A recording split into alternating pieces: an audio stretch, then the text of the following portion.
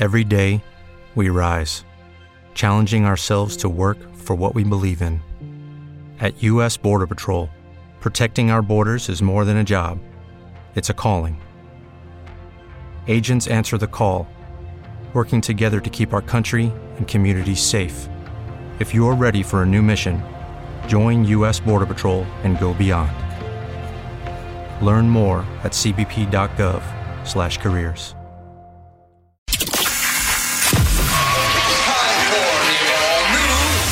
It's a whole new ballgame around here. A new sound spectacular. Sean Salisbury. NFL quarterback Sean Salisbury. Longtime friend Sean Salisbury. Brian LaLima. Can't stop, addicted to the shindig. Chop, chop, it says I'm gonna win big.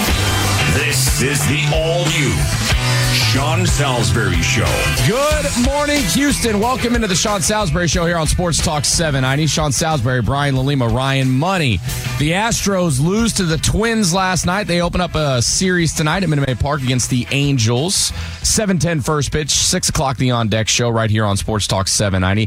The NBA Finals, Game 1 tonight. Nuggets and Heat. Monty Williams, the new head coach for the Detroit Pistons, and Shannon Sharp leaving Fox Sports 1 after the NBA Finals. Him and Skip Bayless's run together on Undisputed is coming to an end. Fellas, good morning. We start with the Astros. Not a good night for Hunter Brown. Cruising up until I think about the third or fourth inning and almost K, and then it all fell apart. Yeah, he struck out, 8 last night? Wasn't bad. And good morning, by the way. I thought he was, he showed moments of why he's got a chance someday to be an ace, right? Yeah. But got to him, and, Minnesota's a good team. And we know about their pitching, but couldn't hold it off, and they were able to salvage a couple runs, obviously late with some home runs. What was it, Myers and Diaz both? Yeah, Yonir Diaz, first home run in May Park. Yeah, at that point in the game, it would have taken a whole bunch to come back from that. But they're playing pretty good baseball. But the whole key for me is, obviously, when they pitch well, what did Dana Brown tell us yesterday, the Astros GM? Score 5 runs, we're going to win a lot of games. Yeah. And that's true. And then the other side of it is their pitching has been so good. And Hunter Brown, now is 5-2, but he's been really, really good. He's still learning how to pitch. You know what I mean? Yeah, yeah. He just is that age. No matter how explosive you are, it's like a young quarterback trying to find, the accuracy and football IQ and all those things. Pitching's so similar. It is, and you're going to have your games where you're like, okay, he's young, and he still qualifies as a rookie, and he does. So he's, in essence, still pitching as a rookie, and it's you have those nights. And the key is when he comes back next time, he's had pretty good success coming back after a bad performance. You know what I mean? Yeah. At least in the infancy of his career. But the whole thing with this team is the inconsistent level at the plate on a daily basis, which we're used to, and we had this same conversation last year. But you're starting to see some guys heat up. Bregman's been swinging it pretty well. Pena, a couple more hits last night. The key is you keep them in the 2-hole. So they're still nowhere near offensively what they're going to be. But it really comes down. Yeah, and they need to score more runs. But when pitching's good, the Astros will always be in it. And when their bat's awake, and you'll see more 8-2 wins on their side. But Hunter Brown, I'm not worried about. It's part of the learning curve of being a pitcher, not just a thrower. And we know he's got that in him. But it's the bats. The bats have to be consistent 3, 4, 5 days in a row. And the scary thing about it is they've still won what? How many out of the last 20? They've got to be 14-6 or something, somewhere in that line. I mean, they've winning a lot of baseball games by not playing their best, which can be a good thing as long as the not playing their best lasts the whole year. Yeah, and they dropped the series to the Twins, and they got to turn around and take on the Angels. And last night, when you look at, kind of just the box score, Hunter Brown, like you said, struck out 8. Walked a couple, I think, last night, but struck out 8, and they got, some good hitting from Pena, but it's the inconsistency with the top of the lineup. When I say inconsistency, and maybe it's on the top, and maybe, and I haven't looked at the numbers through and through. I mean, you see batting averages every day, but where they're getting, I guess, clutch hits with guys in scoring position, that type of stuff. We know the big names. Is that happening with everybody? The bottom line, just the naked eye says 3-4 games in a row where you're winning 6-1, 9-2, 8-2. Now, what was it, 11 to 1 the other day, or 11-2? They have those in them, and that was against Oakland. You're going to face better pitching, and you ran into better pitching. And in a couple of games it showed, well, at least in one, and early in game one it showed. They can pitch when Sonny Gray was on the mound, too, and then brought in bullpen, and that went to hell in a handbasket for them. So it's the offensive inconsistency is the Achilles heel of this team. I don't think there's anyone other than injuries. I don't think there's anywhere else. And outside of those late home runs from Myers and Diaz, at that point, up until the 8th inning, they only had 4 hits, That's 2 from Pena and 2 for Bregman. It's been, and Ryan brought it up on our relevant broadcast too, and has. Why is it? And he asked me on the air if I believed that they ended up coming back in that game, but he made a great point of it's such the roller coaster, you know how sometimes the roller in between big loops, it's a long straight line to get there, and then you go back to another loop at a big roller coaster at an amusement park. Unfortunately for them, the roller coaster, the loops come like right immediately, one after the other, where, we scored 9 or we scored 11. The bats were quiet the next day. Oh, we scored 6. Bats are quiet. Oh, 2 days in a row, you get shut out, right? So that's it. We know they're capable of exploding and dominating. For me, it's where you're just like, good gracious, that's 12 days in a row. Like you watch a home run, double, home run, where we get into where you're used to here, I guess. You know what they're doing? They're playing the type of baseball. The good teams. It's amazing that we're that spoiled that we're sitting here pissed that they're not scoring 6-7 runs a night, yet they are 9 games over 500. Crazy stuff, huh? They are, 32-23? 32-23, yeah. So there's that part of you that says, wait till they actually catch fire with their first 5 or 6, and Abreu starts raking and all that. But the problem is you don't want to be saying that 120 games that, hey, you know what? Man, we haven't even seen them play their best baseball, and they're 3.5 games out of first place, but it's coming. Well, it's not the flashes of brilliance, it's the consistency and that part of the brilliance that we're so used to seeing with the Astros. Yet at the plate last year, guess what we didn't see most of the season? Consistency. Right, and pitching was lights out. Yeah. And now they're doing it with 3 cats that have, one qualifies as a rookie, the other 2, one's an older veteran, one's been in the minor leagues. The 3 of their 5 starters are like... JP France, Belak, and only one was expected to be in the starting lineup at the beginning of the year, and he wasn't even a regular in the starting lineup as a rotation. Right. Last year he was a bullpen guy. So, and who qualifies as a rookie. So think what they're doing, piecing it together. In truth, they're actually grinding out with all the injuries and the way they played. You're thinking, damn. And did you expect Julks or Myers or McCormick to be guys that we'd say, we got to have them in the lineup, or Dubon? Think about the 4 guys when we questioned bench depth, and now we look at it now and we're like, they got some guys they can move. And Diaz, you got 5 cats right there that you can move around and put in the lineup, and they do on a regular basis. Yeah. You said something about Abreu. Do you think he's going to turn the corner?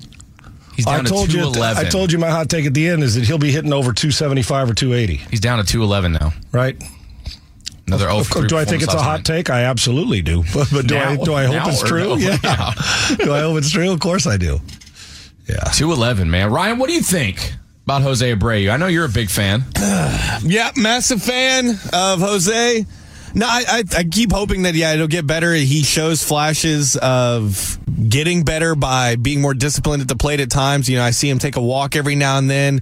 He had that really healthy single against the ace reliever for the Twins the other night, Duran. He had like a 109-mile-an-hour single off 103 pitch. Yeah. So, and obviously he finally got the first home run, so you just assume he's going to get rolling. So, I like all that, but overall, he's still not hitting well. He strikes out a lot. Sometimes he gets caught looking, and to me, the pitch is down the pipe, and he just watches it go by. So overall, I'm frustrated and disappointed. Obviously, his defense has been more than adequate, so that's at least a positive because the Astros have great defense. But I don't know, man. I'm interested to see if they're still going to try other people at first base. We haven't heard much talk of people taking grounders at first in the last week or so.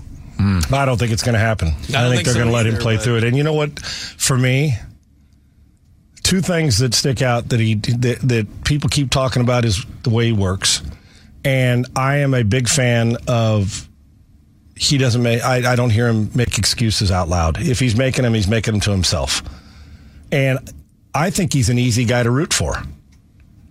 He seems to fit in. The fellas seem to like him. Self-deprecating on the sprint around the bases on his first home run. Oh, yeah. You know, like, hey, finally. I think he's easy to root for, and I am. And I would probably, unless there's an injury or somebody all of a sudden goes to 25 of 40 in replacement of him because he has a sore hammy for a week, your first baseman's hitting 211, and he's not going anywhere. Yeah. They're not going to shy away from that commitment. $60 million over 3 years, the first year, knowing his history, or what, as some will say, the back of his baseball card says, that you're going to stick with this because you know what you don't want to be. If you pulled him out of the lineup on a consistent basis now, you know what you're telling yourself? We missed. Mm-hmm. And the fans don't want to hear that. So what better to do? Sit him down on a regular basis and platoon him and admit that you missed right now?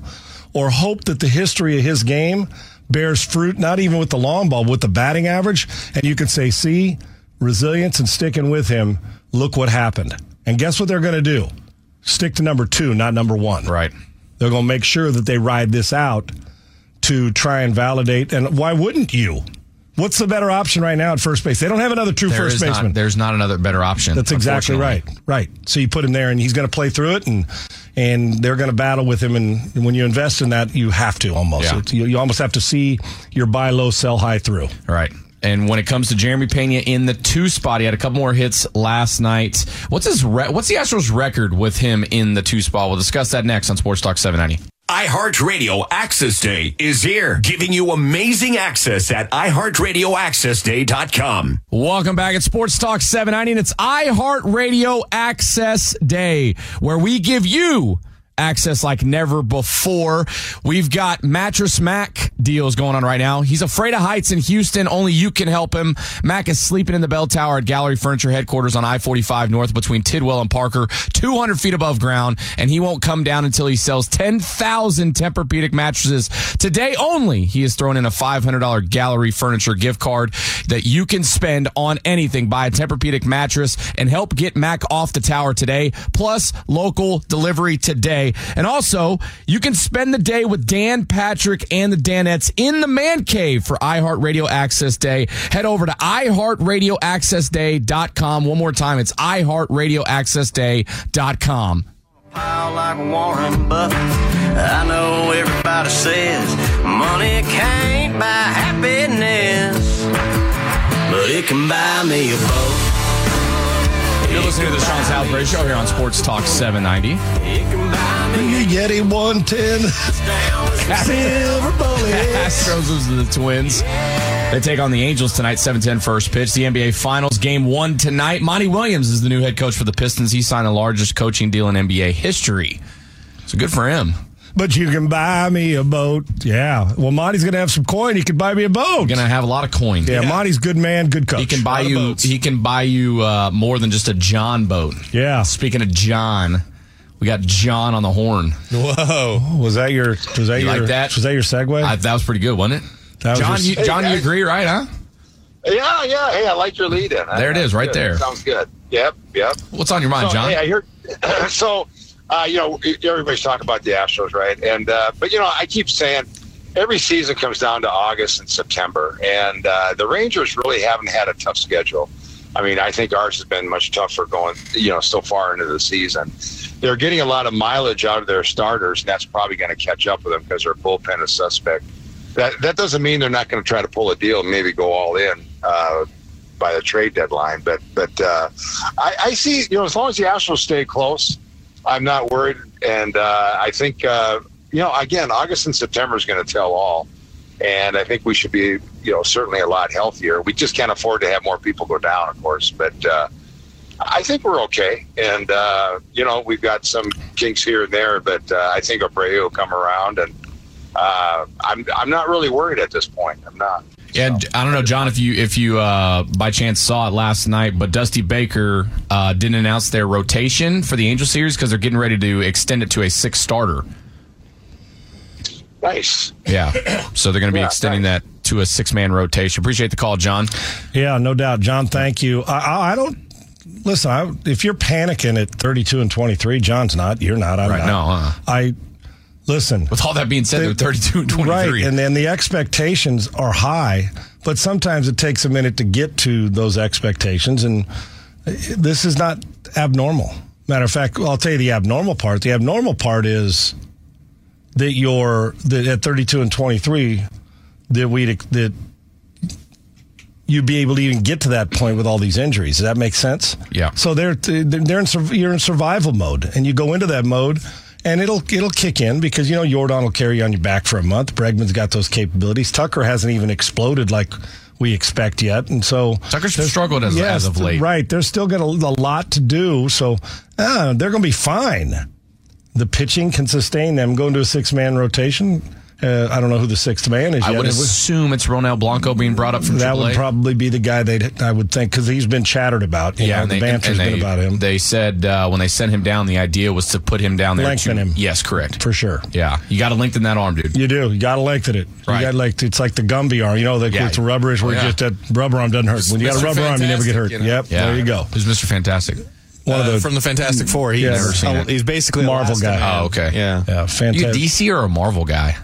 I guess I grew up a Marvel guy, but I listen. I just like characters, so it doesn't matter. I could take either. Yeah, I like some about both. Yeah, do they like when people describe you? Like, do they say, "Oh, that's Sean Salisbury. He's a character"? No, that's what we've all said. That's a go-to when you don't know what else to say. He's character. I've heard that. I know. I've heard that about him. Whenever character. I was, interviewing for this position, I was like, well, what can you tell me about Salisbury? And they're like, well, he's quite a character. Character. That's the go-to when you really don't know. Quite a character. Yeah. What does that mean? I don't know. Just quite a character. You got to meet him. You got to be around him, Right. Yeah, I was like, is that good or bad? They're like, well, you got to meet him. Yeah, got to meet him. It's good for some and bad for others. What do you mean he's a character? What does that even mean? Just go hang out with him. Yeah. Who said that, Brian? And then you're like, oh, and Ryan? I don't know, but then I go, I really like him. They go, oh yeah, I told you he was a character. You're a great guy. Yeah, sure he is. Like him, hey, the Astros are 58-13 when Jeremy Pena hits second in the last 2 seasons. That's including the playoffs. When in doubt, put Pena in the 2-hole. Hit him second. Yeah, because I care about and somebody will still. You say that, somebody will still say, "Oh no, Brantley's got to hit too." Well, Brantley's got to hit first. We got to get him in a uniform. But you'll get that. I mean, when you said last, no. Yeah. What do we call Uncle Mike? Uncle Mike, that is. Yeah, man. Uncle Mike, right? That's the nickname? Right. Yes, that's correct. Yeah. So, hey, JP3. got to put, JP's got to go, but JP3, put him at 7 or something, 6, but that's Uncle Mike. Yeah. Oh, even though Uncle Mike's not on the field, let's not hit Pena second and go 58-13. That'll win you some games. So, listen, they get a pretty good feel what's going on when the manager's making the decision. We as fans trip out every day on the lineup, but are you tripping, dog? Not at all. I'm about to say tired shoes. I'm not tripping. Good call by you. Yeah, okay. Just don't tie them together. Right, exactly. See what I'm saying? If you tie them together, just hang them up, It's like what never mind. Probably, nice. Yeah, we can celebrate. Right, Ryan? Yeah. Retirement party for you. Let's go. Every fan knows the right player in the right position can be a game changer. Put LifeLock between your identity and identity thieves to monitor and alert you to threats you could miss. Plus, with a U.S.-based restoration specialist on your team, you won't have to face drained accounts, fraudulent loans, or other losses from identity theft alone. All backed by the LifeLock $1 Million Protection Package. Change the game on identity theft. Save up to 25% your first year at LifeLock.com/aware. We're bullet. Yeah, let's go, broski. No panic. It's kind of in that we're not great and we're not average. We're just, we're not great. We're not bad. For them, I would imagine the Astros believe they're playing average to decent baseball. And that goes with their which is a good thing, their expectations of themselves, and I think what we think. Most teams in the league would be happy at 32-23, especially what you've been through. I ain't making excuses because nobody cares or feels sorry for you when the season's over. So they got to get some stuff done, but just consistency at the plate. And I believe it'll happen because I've seen the movie before with the guys we're talking about. What movie's that? Astros. Well, it's like the Fast and the Furious. It's like, it would be right now like Astros 7. You know, that's like a good one. Right. We just Astros finished number 6. Yeah, I got you. The other one's in production. Right. Here we are. Makes sense. So this would be 7 in a row in the ALCS if they get there. So it's Astros 7. Right, and they're also the Astros, so it makes sense that they go to space like they did in Fast and Furious. Yes. Right. Exactly. Right. That's exactly. City. You can also go with Mission Impossible. They're on number 7 right now. About to release number 7.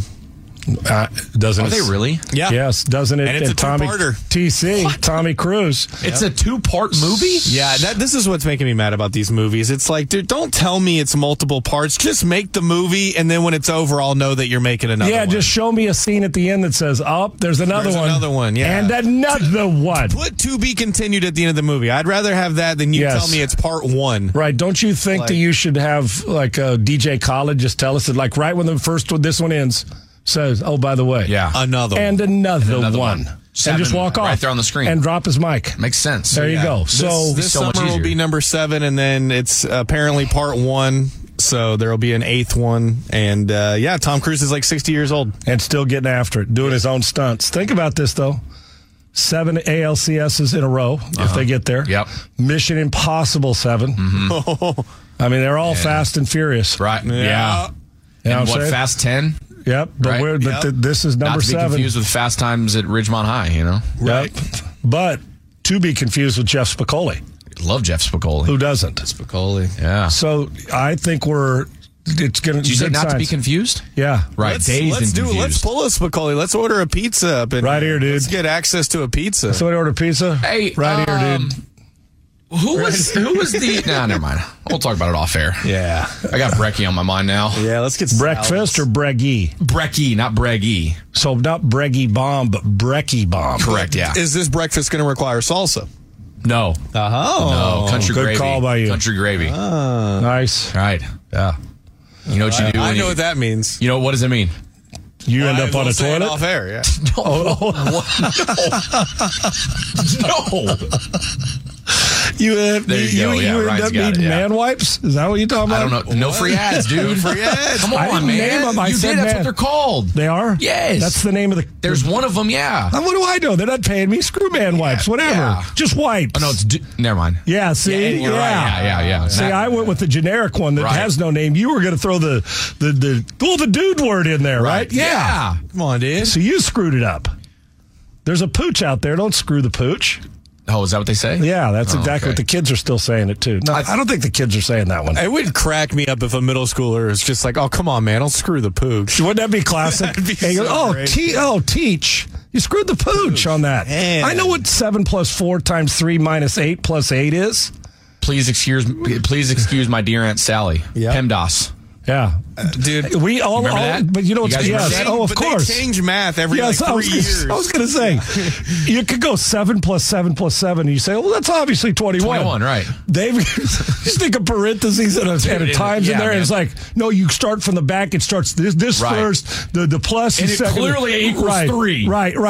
And Not that's 21. And then they're mad at you. Right. It's like, Super new mad. math, you've taken a molehill and turned it into a mountain. Yeah, exactly. 7 plus 7 plus 7, to me, is 21. Yeah. And if you put times 2 in a parentheses, it would be Screws the whole thing up. 42. Right. Just screws the whole thing up. Where I come from, it's normal math and chicken. Yeah. Some cornbread, too. Hey, yesterday you brought up the run differential. Yeah. You mean the Rangers won 1,904 to 3? Yeah. Yeah. Yeah, well, let's look at this division because there's some interesting numbers here, and how does it affect the Houston Astros? And you also gave me the... What are the Astros again? 58-13 with Pena. You paid that off too. Yep. In the 2-hole. Correct. Pretty impressive over the last 2 years. We're going to look at the numbers here in the AL West and how it affects the Astros. That's next on Sports Talk 790. 24 hours of experiences and incredible deals at iHeartRadioAccessDay.com. A little more and more. Looks like we started us a fire, wrapped up in flames of desire. With every touch they're burning higher. 2 shadows dancing on the wall. With nothing on but the radio. Yeah. This is the Sean Salisbury Show. Astros loses to the Twins. They open up a series tonight against the Angels at Minute Maid Park. 7:10 first pitch, 6 o'clock. The On Deck show starts right here on Sports Talk 790. NBA Finals Game 1 tonight. Monty Williams, the new head coach for the Pistons, largest coaching deal in NBA history. What are you doing? Good for Monty. What is that, Sean? Was that a camera? You showing him camera? Practicing my signs. What signs? My hands, Your hand gestures. When I roll back into the crib. Hand jive. You got to roll when you roll back into the crib. What crib? Because when I looked up, it looked like you were doing this. Yeah. Yeah, that's exactly what you're doing. No, that's not what That's exactly what you're doing. You're doing like when I'm pressing you're like when they press their chest together for like a photo. Yeah. No. I just throwing up. You were like I'm throwing up some G signs, dude. Yeah. Like you're kind of making headlights there or something. I don't. What up, cuh? Said I want to talk about a cuh. Yeah. I love when Paul Walker always says that to him, doesn't he? Pockets ain't empty. Hey, pockets ain't empty, cuh. Paul Walker. Why do you want to see it? Dude, what is it? I laugh all the time. You start to look at Paul Walker, you just got to see him say, Ryan, can you get that? Yeah, I'm working on it. Okay. I mean, it's just so silly. What up, cuh? My pockets ain't empty. When he's walking, he said, "Forget about a cuh." After they just saved. It's 2 parts. So the first one is like early in the movie, and then the second one, he's just like, they're walking away. Pockets ain't empty, cuh. Yeah, exactly. And we ain't hungry no more. Oh hell! Hey. Oh, my goodness. Well, Ryan's working on that. Let's get to Alex in Tomball. What's up, Alex? What's on your mind this morning? Good morning, gentlemen. How's it going? Good.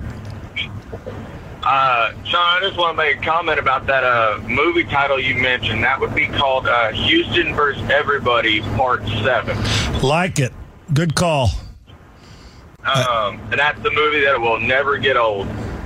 Yeah, we'll take Part 8, Part 9, Part 10, Part 11, Part 12. We'll take them all, won't we, Alex? All in.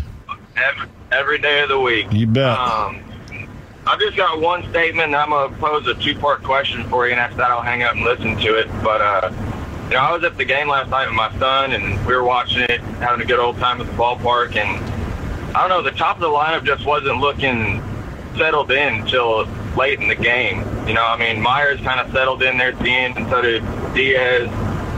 Got her, their Jack's going, but to start the game, they didn't look settled. They didn't look comfortable. I think if they can get them settled in and settled down, they'll be able to start swinging a better stick and a hotter stick. And then my question to you is, how would you arrange the lineup to get them basically to kick off the hitting like it was in the years past?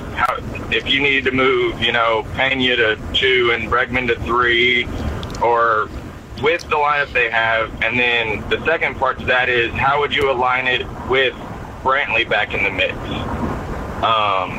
Y'all have a great day. I enjoy the show. Love listening to y'all. Appreciate it, Alex. Well, what do you think, Sean, as far as the lineup's concerned? For me, the way that I think they'd construct it, he's talking about if Brantley's back? Yeah. Okay. Let's do it before Brantley. I think, me personally, I just think Altuve had a day off yesterday. We know he's still obviously fresh off the IL, swinging it pretty well. But I think when it comes to it, man, this is baseball. Like, the thing is, you're going to have Altuve in the 1 hole. You're going to have Pena at 2. You got to have Jordan at 3, Bregman at 4, Kyle Tucker at 5, and then Abreu at 6. And then after that, it's however you want to configure it. We talked a little bit about it yesterday.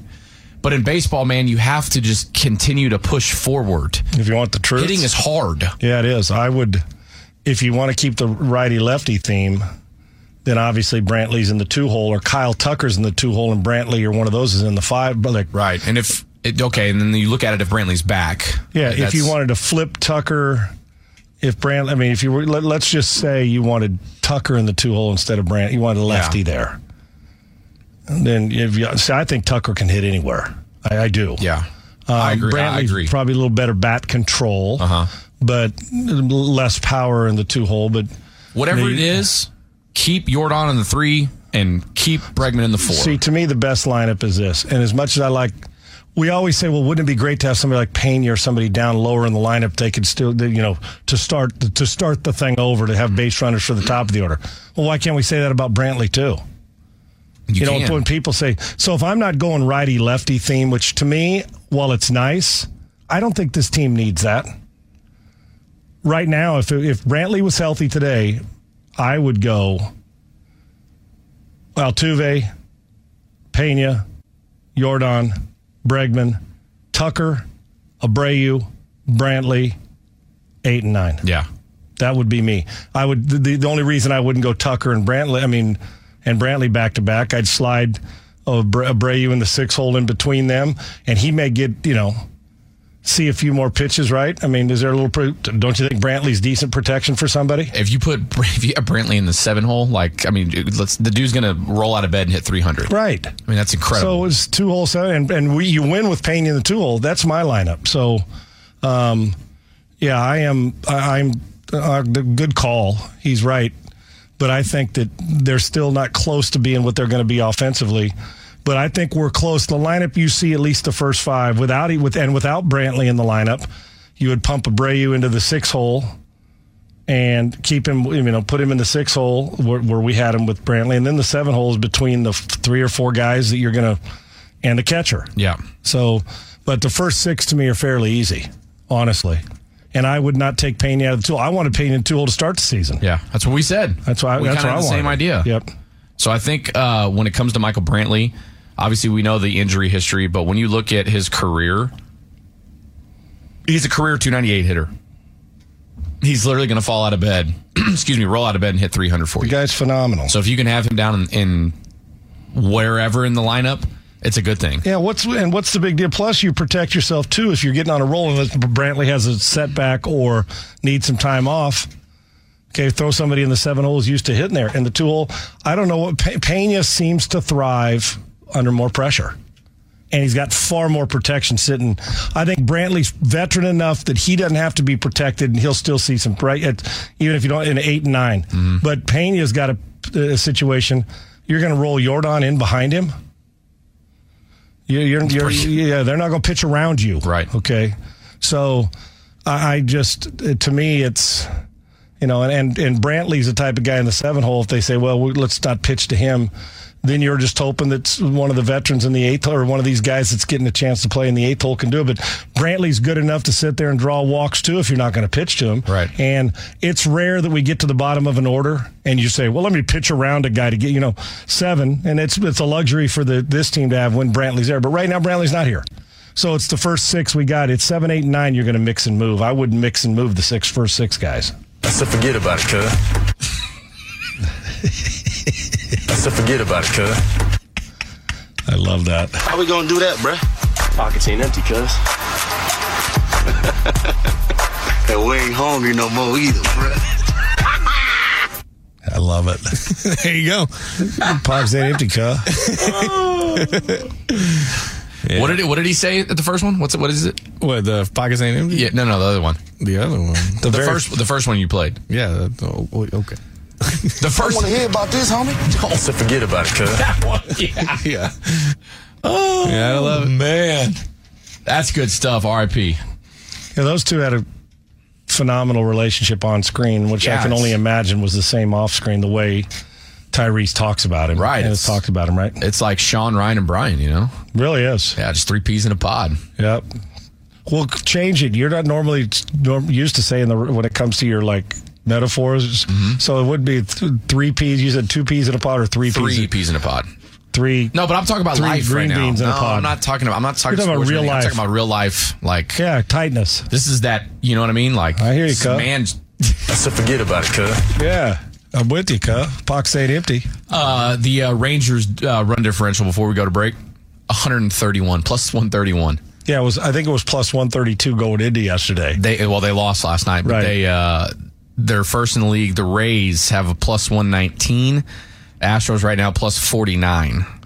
Big run differential in the top team, and that's an alarming statistic right there. And actually, if you look at the American League, the Astros have the 3rd best run differential.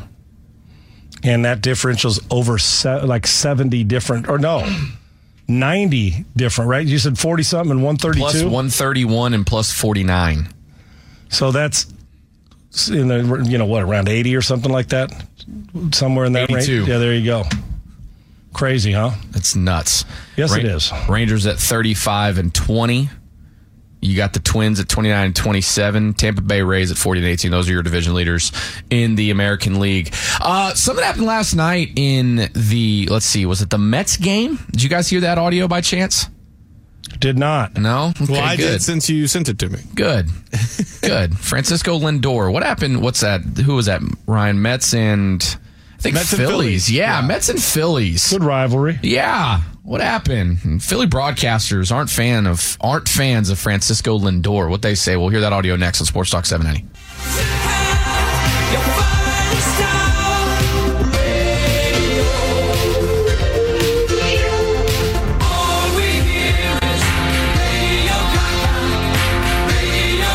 Listening to the Sean Salisbury Show here on Sports Talk 790. You can also listen to us on the free iHeartRadio app. The Astros take on the Angels tonight. A little AL West matchup. 7:10 first pitch. 6 o'clock the On Deck show starts right here on your home for Astros baseball. Sports Talk 790. Shannon Sharp leaving Fox Sports 1 after the NBA Finals. The NBA Finals, Game 1 is tonight. Monty Williams is the new head coach for the Pistons. Largest coaching deal in NBA history. The Phillies took on the Mets last night. Francisco Lindor had a ground ball hit to him at shortstop, kind of lobbed the ball over to first base, got the out. Runner didn't even take off. Phillies broadcasters took exception to it, and this is what they said.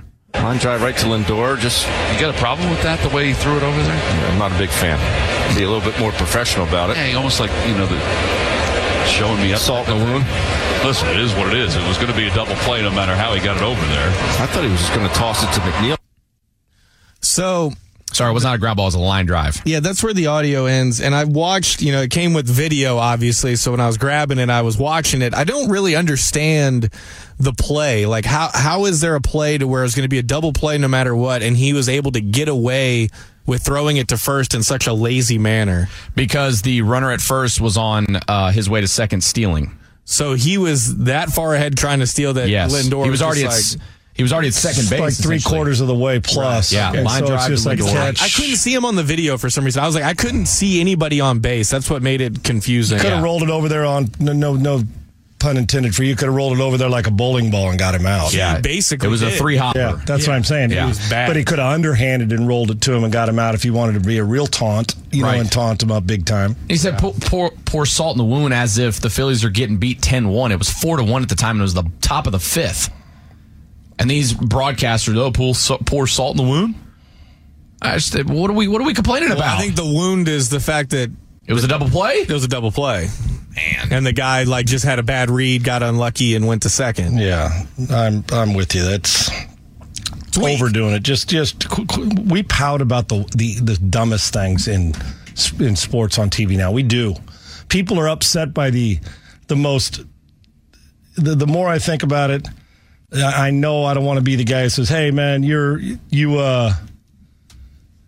just deal with it and stop them if you can." I get all that. Oh, don't let them score 4 more runs than you. And then I think on the other side, we do a little too much taunting, right? At times. Yeah. But the truth is, we chase a ghost and we borrow trouble more than, and not we, meaning, did that really, I understand an opinion, but was it really, is it going to keep them up at night? Right. I think I don't like too much showboat. My thing is we're sensitive to everything. I don't like the unwritten rules of sports. Right. Baseball has a million of them. I was going to say, baseball has a million of them. And I generally speaking, there's a few that I'll deal with, but generally speaking in any sport, I don't like the unwritten rules because that's where you're talking about, Sean, where broadcasters and players and managers and people just get in an uproar about the littlest thing and get all upset about it. And it's like, dude, it's not even an actual rule. Calm down. Right. And it's such a good point because it's almost like you got a list of things that you're supposed to, hey, be offended by this. It's number 5 on your list.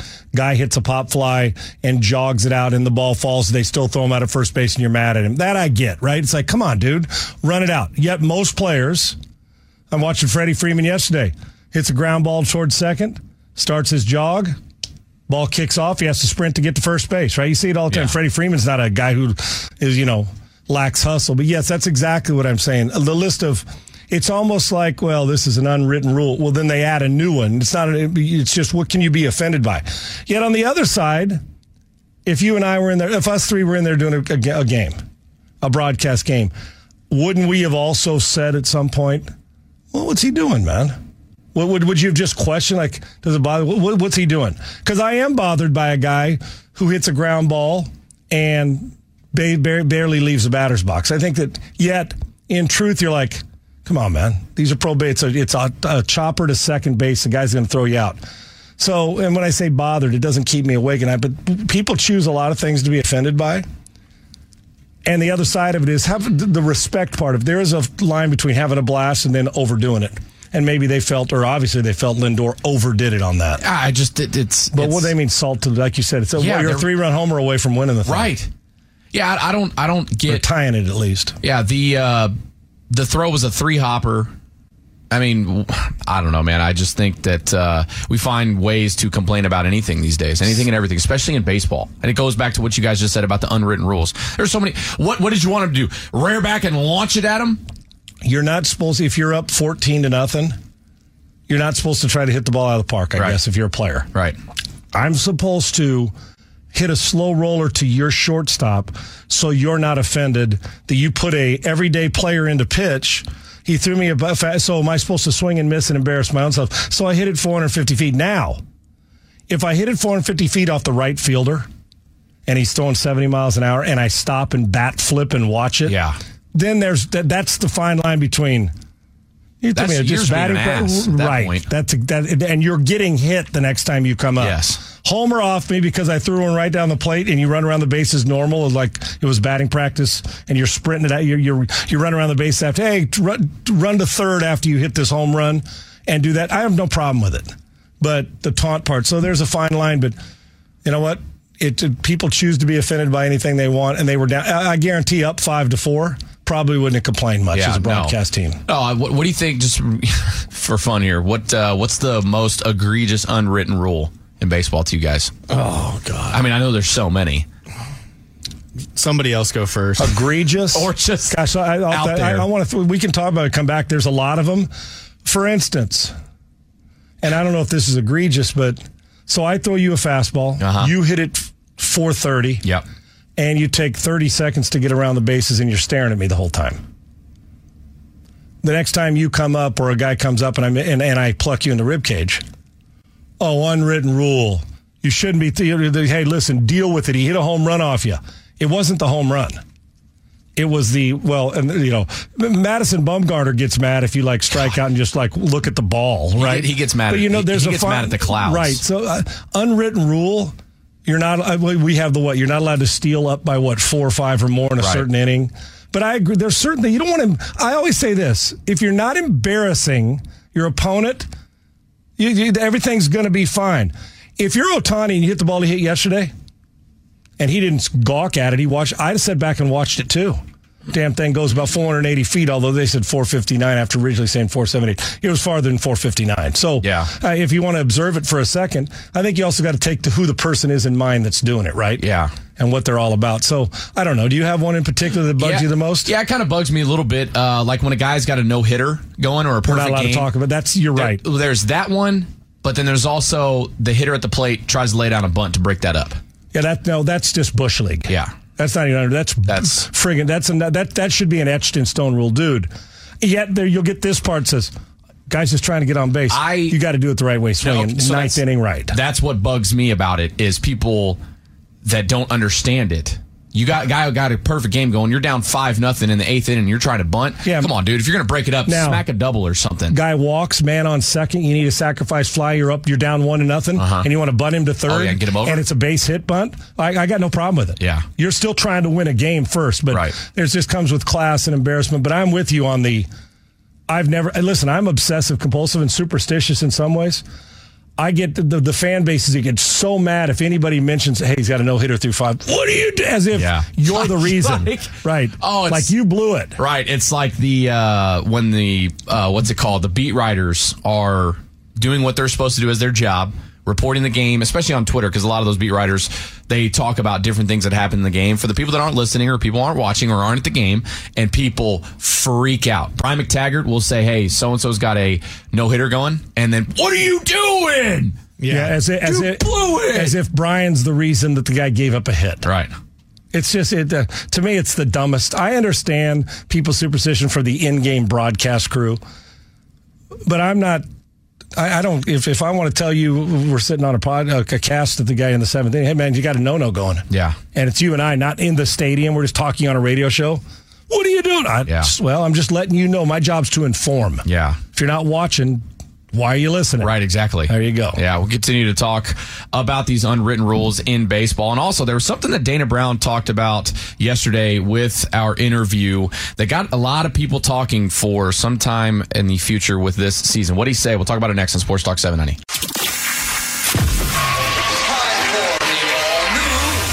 It's a whole new ballgame around here. A new sound spectacular. Sean Salisbury. Former NFL quarterback Sean Salisbury. Longtime friend Sean Salisbury. Brian LaLima. Can't stop, addicted to the shindig. Chop, chop, it says I'm gonna win big. This is the all-new Sean Salisbury Show. 7:01 here in Houston, Texas. Welcome into the Sean Salisbury Show on Sports Talk 790. Sean Salisbury, Brian LaLima, Ryan Money. Astros lose to the Twins. They play the Angels tonight. 7:10 first pitch. 6 o'clock, the On Deck Show. Starts right here on your home for Astros baseball, Sports Talk 790. You've also got the NBA Finals Game 1 tonight between the Heat and the Nuggets. Monty Williams, the new head coach for the Pistons, he's signing the largest coaching deal in NBA history. Last segment, we talked about some of the unwritten rules in baseball, and it looks like we've got Calvin wants to continue to talk about that. What you got, Calvin? Hey, fellas. When I was a kid, I would watch Chicago baseball when Harry Carey and Jimmy Pearsall were announcing. And they would get a guy that wouldn't totally run down to first base and run it out. They would tear him up. They would just talk bad about him. And, saying, he's making all this money. He can't run the first 90 feet. And that's what I see nowadays. I mean, I even see Jose Altuve. I even seen him kind of just lag it out, And I remember, too, Biggio. There'd be a pop-up, and Biggio would be the second base. That guy would drop it, and he'd be sitting on second base. So, it just gets kind of frustrating. You see them guys making all that money, and they can't run out a ground ball or a fly ball.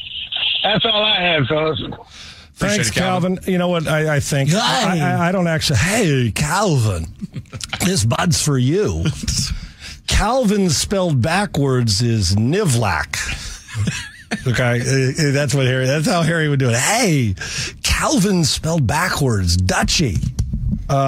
This bud's for you. I don't think players don't run it out because of the money. Okay, I know we as fans perceive that, right? Mm-hmm. Then I put myself in and say, would you really run out every pop fly you hit when you're frustrated, you slam your bat? Are you going to sprint to second base? Yeah. I know that. No, you're not. Yes. When you're 7th grade, you do. Yeah. Okay.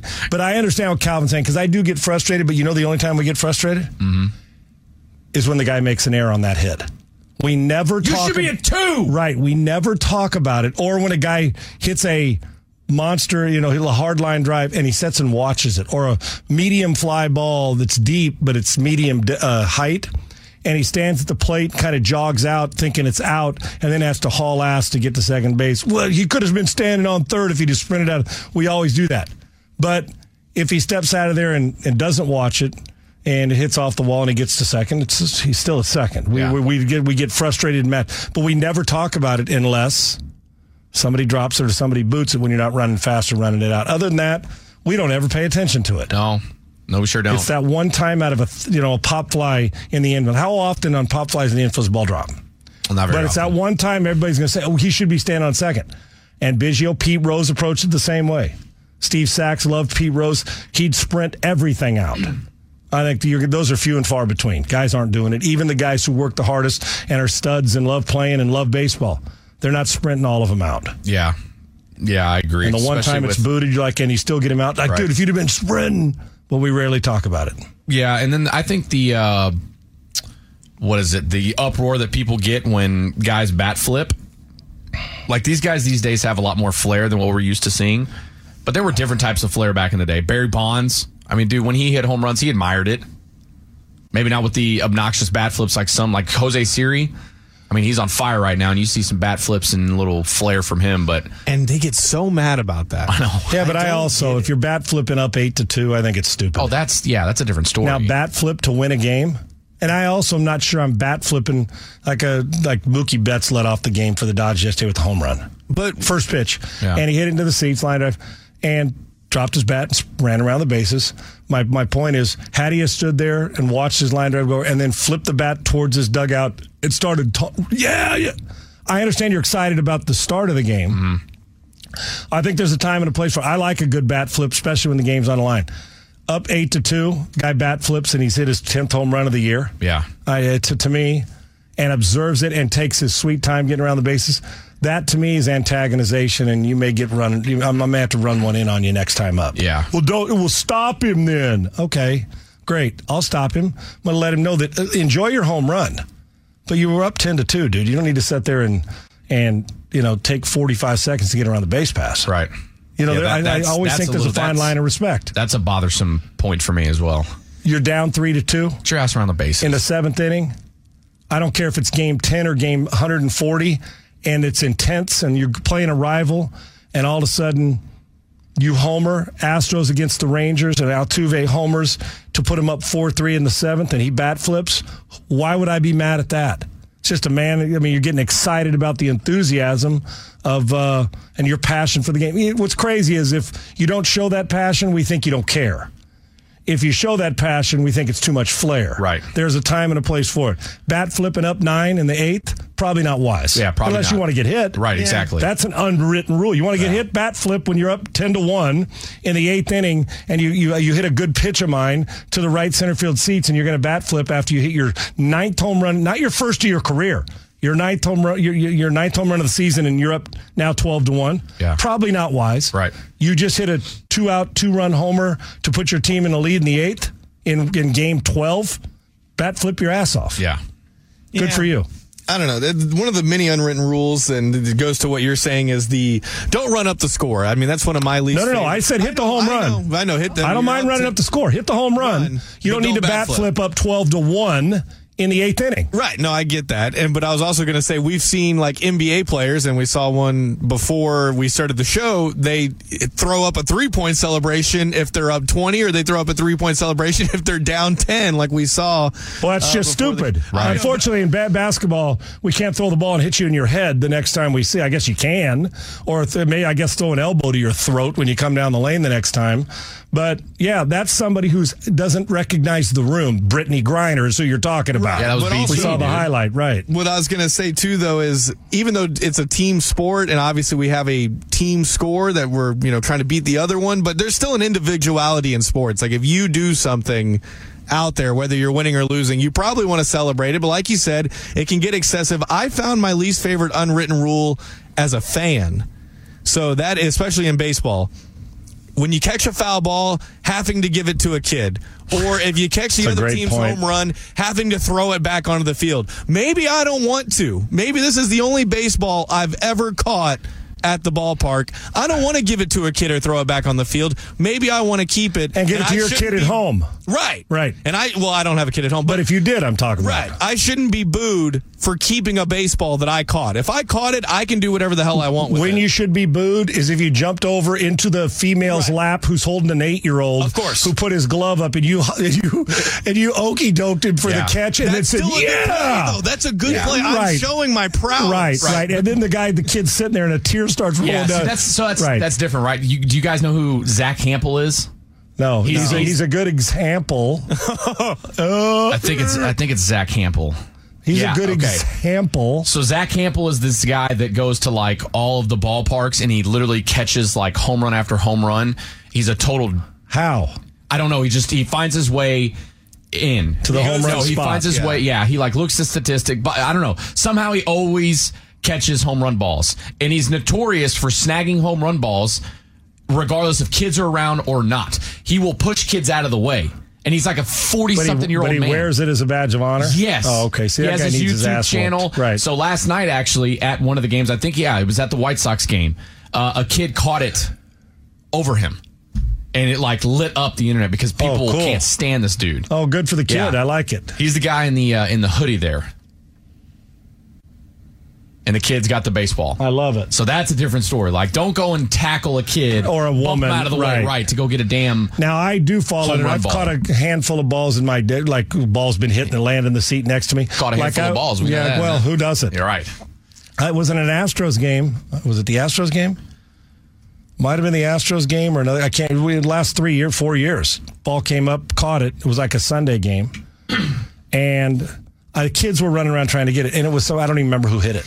And I didn't really care. Yeah. And there was a young girl and her mom were there. A handful rose down. I just walked down and said, here, this is for your daughter. And gave it to her because I didn't care about the ball. Right. Now, Aaron Judge hits a home run and you want to keep it, Rhino, and you can't be held guilty. It hits you and you're like, this is Aaron Judge. I want the ball. Yeah. You shouldn't feel guilty that the kid 3 seats over didn't catch it. No, you're exactly right. Be an athlete, kid. Right, exactly. It happens. That's what I would say. It happens That's now. what I would say. Now, if you're a guy who's a serial home run catcher, that's Zach Hampel, and you got 50 of them, it's like, okay. Or the situation calls for, come on, man. Yeah. There's a come on, man situation. Then there's but you're right. You shouldn't feel guilty. Nobody knows that maybe you have somebody at home that Aaron Judge is their favorite player, or the George Springer or Altuve, and your kid who's 9 wants it. And it's a treat for them. And then but you can't explain it to everybody. Oh, give it to the kid. I am. He's sitting in my living room at home. Couldn't come to the game today or whatever. But you're right.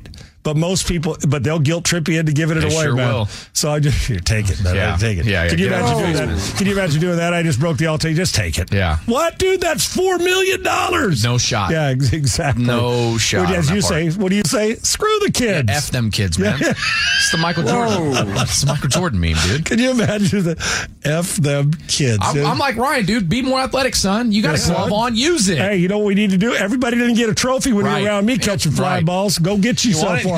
No, I can't pull the okey doke. But unwritten rules, I like I said, if you listen, and I'm the other guy, that if your third team's in a basketball game, in a high school game, and you're still scoring, and you're up defense. 50, that's exactly that. Yeah. Those guys, the third stringer doesn't get in there very often. He deserves a right to go shoot a jump shot and feel good when he goes home. Exactly. Now, me dropping back to throw with my starters up 60 with 3 minutes to go in a college football game, shame on you. Yeah. But if I'm up 40 and I put the backup quarterback in and he hasn't played and I want to get him 4 or 5 throws and we're at our own 20, guess what I'm doing? He's going to throw. Right. Don't beat it. Now, I'm not going to go deep and keep calling deep balls to rub it in. There's a time and a place. But I want my backups to get a little fun, too. Yeah. They deserve it. They got to get some work in. Yeah. So, I keep score when it comes to that. And so should every 7, 8, 9, 10, 12, 60-year-old, right? Yeah. You go play golf with a buddy and you're betting $100. You want to lose? No. Thank you. And good night. Right, exactly. No, we ain't going to lose. We got the stakeout next on the Sean Salisbury Show. Cash in on incredible deals at iHeartRadioAccessDay.com. It is iHeartRadio Access Day. We give you access like never before, and it's all at iHeartRadioAccessDay.com. And Gallery Furniture Mattress Mac is afraid of heights. And Houston, only you can help him. Mac is sleeping in the bell tower at the Gallery Furniture headquarters on I-45 North between Tidwell and Parker, 200 feet above ground. He won't come down until he sells 10,000 Tempur-Pedic mattresses. Today only, he is throwing in a $500 Gallery Furniture gift card that you can spend on anything. Buy a Tempur-Pedic mattress and help get Mac off the tower today, plus local delivery. You also have a chance to attend a live broadcast of The Herd with Colin Cowherd, and it's all a part of iHeartRadio Access Day. Check it out online, iHeartRadioAccessDay.com. All right, Sean, what are you hearing out there? Now, the Salisbury Stakeout. Salisbury Stakeout on the Sean Salisbury Show. It's time for the Stakeout here on the Sean Salisbury Show on Sports Talk 790. You can also listen to us on the free iHeartRadio app. Astros and Angels tonight, 7:10 first pitch. NBA Finals Game 1 tonight as well. Monty Williams, the new head coach for the Pistons. Good for him. Good guy. and a hell of a coach. Can you imagine being in a position? Yeah, here's a guy. Can you imagine being in a position to be an NBA champion 3 straight years, and you've at one of those you had the best record, another one you were up 3-1 in a series or 2-0 in a series against Giannis, and you've been coach of the year and you're fired? It's crazy. How quickly, I mean, it's unbelievable how quickly they move on this stuff. It's crazy. And Monty Williams has been really, really good in Phoenix. Yeah, I think it's a big hire for the Pistons because they were looking at just going with an assistant and continuing their rebuild. And Monty Williams became available, and they're like, well, let's jack up this rebuild and get it going faster and get a quality coach, sign him for a long-term deal. Be interested to see if he gets to coach out all 6 years. But very, very pleased for the Pistons. That's whenever they just go with an assistant that has never coached before, you almost just feel like, oh, this team's still going to be bad. So they're going to get for them. He'll get the most out of them. Yeah, Monty's a good coach. So what do you got for the stakeout, Rhino? Yeah, I just want to find out what Sean's been hearing out there. All right, so there you go. I'm going to go. That Aaron Rodgers. He's going to be out of OTAs. I mean, it was, again, they're talking about him this morning with the NBA Finals tonight, but you're leading with Aaron Rodgers. Got a little bit of a, was it a tight hammy? What is it again? Yeah, it's a calf strain. Yeah, it was supposed to be super minor, and it looks like it's lingering a little bit. I don't know. I mean, OTAs. I'm concerned. Now, let me ask you this, because I was going to preview the finals a little bit, but let's do that. Aaron Rodgers the best quarterback to go from the NFC to the AFC this offseason? I would say that's probably true. Nice. Wow. That's a question that you could, that's be a perfect fit for one of these morning shows that you're talking about, because some of the questions are so baffling and stupid. I don't get it. That's Aaron Rodgers, like 2 straight weeks of he's one of the leads on a show that's not an NFL show, and this isn't the NFL. I mean, we're in the NBA Finals season, Stanley Cup, but it's content, and people will tune in and watch it every day. There you go. You all right, Rhino? Uh-oh.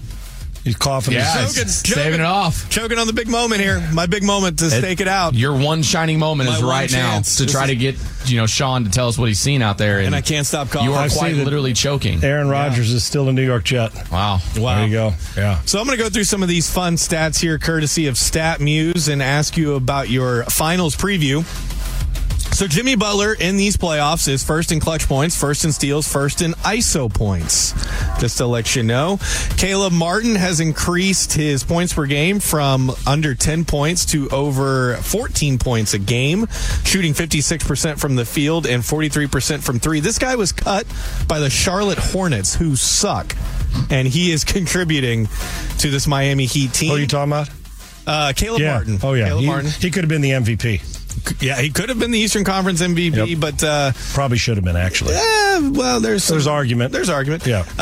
And then the other thing about, glad you mentioned him, is the only players that have won the Eastern Conference Most Valuable Player are Jimmy Butler and Jason Tatum. They're the only players that have won that award. So that's an interesting stat for you. Nikola Jokic hasn't lost against the Heat since the bubble. That's an interesting stat for you. A lot of good ones you're throwing out. Last one that I find most interesting is to remind people the incredible run the Heat have made. First play-in team to make it to the finals. Only like the second or third 8 seed to ever make it to the finals. No 8 seeds ever won the championship. The lowest seed to win the championship is who, Sean? Lowest seed to win a championship is... I'll give you a hint. They're local. Houston Rockets. There you go. 6th seed. Good guess. 6th seed. That's the lowest seed to ever win the NBA championship, and that was in 95. So anyway, the Heat this season were 30th in points, 27th in rebounds, 25th in assists, 25th in offensive rating, 21st in net rating. They had a negative point differential. They gave up more points on average than they scored in the regular season, and they're going to the NBA Finals. Neither team has lost a game one, Sean. So that's going to change. Who's going to win game one, and who's going to win these finals? What's your prediction? What's your thoughts? 3 quick things. Game 1, Denver's going to win at home. Game 1. They haven't played in about, coming up, I believe, 10 days. They're going to win at home. They haven't lost since May 7th. Yeah, they're going to win at home. Denver in 6. Wow. I think that the Miami Heat are the nastier team. You're not going to be able to bully the Denver Nuggets, but I think the Miami's nasty, and I think the chip is on both these teams have major chip because Jimmy carries it around, and the Denver Nuggets need to have one because they need a title, right? I mean, it's, well, you want to go the last time they won an NBA championship? You want to know what that answer is? I don't think they've won one. Denver's never been to the finals till this year. Yeah, there you go. So chip on both shoulders because now you got the MVP 2 of the last 3 years in Nikola Jokic. So I'm taking Denver. I'm taking Denver to win at home in game 1. And I'm also, but at the nastiness, if it's close in games, the Miami Heat will fight your ass. And so I love that. I'm going to tell you what I think, whether you call it hot take or not, you know what it's going to come down to for me? Not how the stars play, the top best player on both teams. I think Butler and Nikola Jokic will play really well. It's the number 2 guy, which would be? For the Heat, Bam Adebayo, in theory. In theory, but or from the last series, it would be? Caleb Martin. There you go. One of those two, and obviously Murray. Yep. Whatever number 2 or 2A, whatever you consider, comes out of this series, and you say to yourself again, MVP of the series. Not name the other guy. Whoever rises up, that other guy, that team wins the championship. And I think that you're going to get a little more out of Murray than you are, and that's saying something because those other two are pretty good, Martin and Bam. I like Denver in 6. I think it's going to be nasty. It's going to be close. Nobody's sweeping the series. I'll take Denver in game 1 and to win it overall. And Nikola Jokic will be the MVP of this series. And he'll average a triple-double in the series, too. Yeah. I'm just really excited for the fact that, because everyone, I've heard some podcasts talk about, like, the average fan's like, oh, why can't it be Celtics versus Lakers for the millionth time? Because they didn't win. That's why. Right. And people are mad about it being Denver and Miami. I love the fact that Denver's never been.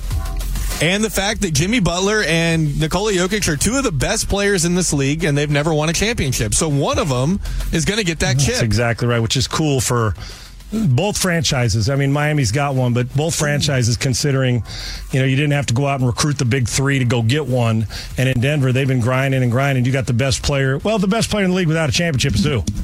I've got one more. Nikola Jokic, right? Right. There you go. I've got one more really fun stat / question for you. Okay, go ahead. Before you ask it, the key here, too, is there going to be a full moon in Miami? Is there a full moon tonight? I don't know, man. It's going to affect how they play, though. Well, there will be, because then there will be a moon over Miami. Oh. But that's not going to happen until game 3. Well, no, but even if there could be a moon over Miami tonight while they're playing in Denver. At the party. Right, that's exactly my point. Party. There you go. So what you got? Pat Riley of the Miami Heat has gone to the finals how many times? Now, this includes as a player, coach, and executive now. How many NBA finals has he been to, including this one? You guys care to guess? 19. Brian, what do you think? It's higher than the mid-teens, I'll bet you. 21. So it was 19 exactly. Sean, how did you know that? You heard it? I knew it was in the mid-teens. 19. But I don't know why 19 stood out. I'd seen this. I thought I saw him in his basketball uniform, in his coaching suit, and in his executive suit in like a 3-way picture. And I know that I knew he'd been to a lot of them. But I took a guess on 19, even though I thought it was 15. I said 19 because it was closer to 20 because it stuck out. So I did, 3 or 4 days ago, I think I saw it. 19. That's crazy. Okay, and along with that, real quick, Rhino and Brian, when you do that, has there ever in basketball or sports history been a guy who's been a better coach, better player, better coach, better general manager / front office guy than Pat Riley in any sport? No. Jerry West? Phil Jackson. I can't put West in the coaching category. Right. Jerry West could have. I think 2 of the 3. Bill Russell's 2 out of the 3. Yep. And then Phil Jackson could have done it, but he was a terrible front office guy for the Knicks. And think about Ozzie Newsome, who's a Hall of Fame tight end, and I think he's a Hall of Fame in the NFL, one of the greats, right? Ozzie Newsome, who did both, but he didn't coach. So I can make the argument. No. Pat Riley, when you combine them all, may very well have to be considered the greatest of the 3 because he hit all 3 in sports history. Hard to do, man. Yeah. Hard to do. Well, let's extend the stake out. I got a question for Sean, and it still is in the NBA. Well, that's next. Sean. On Sports Talk 790. It's iHeartRadio Access Day. Check out the deals at iHeartRadioAccessDay.com. All right, Sean, what are you hearing out there? Now, The Salisbury Stakeout. Salisbury Stakeout. On the Sean Salisbury Show. All right, we're going to extend the stakeout here on the Sean Salisbury Show. Sean Salisbury, Brian Lima, Ryan Money. NBA Finals on its way tonight. Game 1. You've got the Heat, the Nuggets. We were talking about a little bit last segment. There's something else that I want. You have to heat your Nuggets? I was going to say, you have nice, Rhino. Nice. You're saying you have another nugget for the stakeout? Yeah. Another nice. Well, you got to dive into another nugget? You better heat it up. So you want to heat it up? Yeah. Let's see. Okay. Bring some heat for us. Okay. Is there a chance that the Nuggets could sweep the Heat? Yes. Yeah. There is a chance, but I don't have a ton of... I'm nervous for the Nuggets in Game 1, just because the Heat always seem to come out... I know they both have undefeated in Game 1 so far this postseason, but the Heat seem to come out and punch in the mouth, and the Nuggets haven't played in like 10 days. Now, granted, they're well-rested, but again, how much rust is going to be a factor? And then, especially shooting. How fresh will Miami be? Will they be fresh because they've had a little bit of rest, but are they tired from the Game 7? I don't know. I'm a little worried by Game 1. I'm concerned for Miami on how, we've seen the movie before where teams will roll through and the momentum not momentum, but confidence grows, their energy grows. They left a lot on the court against the Celtics in that 7-game series. And I'm sure the emotion took its toll when they lost 3 in a row, and you're like, okay, how do we do this? But I was shocked, and maybe this is a sign of who they are, that they were able to muster up and kick the Celtics' ass in their building in Game 7 after everybody in the world thought, well, the championship, the Eastern Conference Finals ended in Game 6 because Miami just won't have enough now. They've let this one slip away, and they were able to put a stop to it. But you're right. It comes down to, are fresh legs better than continuing to play? And the emotional energy, the physical energy, the mental energy that you got to expend to do it. You know what they say about idle minds. So what has Malone done to make sure Denver stays in that competitive, high stress, I love teams that are put in duress all the time. Can you simulate on that the quarter? Does that not really matter? Did rest matter more for them than we saw in the, because they got done quick and in a hurry. So I would imagine 4 or 5 days rest would have felt good. They probably are longing to play. So how anxious will they be when they get out there? I still think Denver's going to be okay. I do. And I do think they can sweep them, but I don't think they will. I think it exists. Yeah. You're going to know where the energy level is. And even though they're tired, when both teams know Jimmy Butler wants an NBA title, that their team does, so does Denver, there will be no excuse. Oh, they got tired legs. Yeah, you got tired legs, but you got to find a way to muster it up when it's on the line, right? Right. The question is, can they? And you're dealing with the best player on the planet, and how are you going to defend him and all those things. Can sweep it? Yes. I just think Miami's got their guts. They will show their guts and their emotion. I think they're too good to be swept. What was the stat that you read off air about Pat Riley? 20%. My guy Q sent this to me. I guess if we'd done the math like he did, we'd have probably had an idea that Pat Riley's been in about 20% of all NBA finals in NBA history. How many times have we had? Well, how many finals we had? It's got to be around 60, right? Yeah. Is that about right? Let me see. Or let's see, more than that. It's got to be more than that. So how many NBA finals? If he's at 20% of them by playing in 19, do the math. It's got to be more than 60, obviously. Whatever 20% of the appearances that he's been in, that would be, 95? Yeah, I was going to say between 95, 94, and 100, right? Somewhere in there.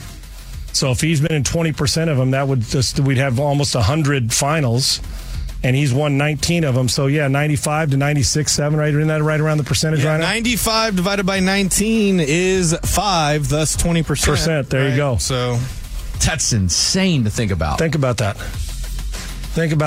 So when you're doing that, man, it makes a good point that he's been in 20% of all the NBA finals you've seen in your life, or that we read about that are in the history books. Pat Riley, as a player, a coach, and a front office guy, has been in 20% of them. And Ray called in. He said he couldn't stay because he had to get into work, but he wanted to pass on Lenny Wilkins and Larry Bird as other successful player coaches. It's a great point. Bird didn't coach long enough to fall into that category, I don't think, but success as a front office, success as a player.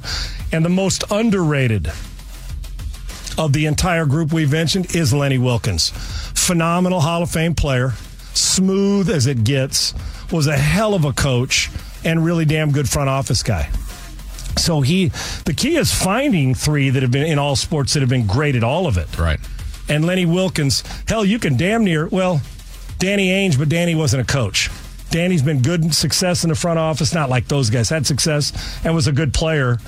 But you start to roll down the list, guys, it's not a long one. I was going to say, I don't and think Lenny you can find Wilkins very much. might be second because he covers all three.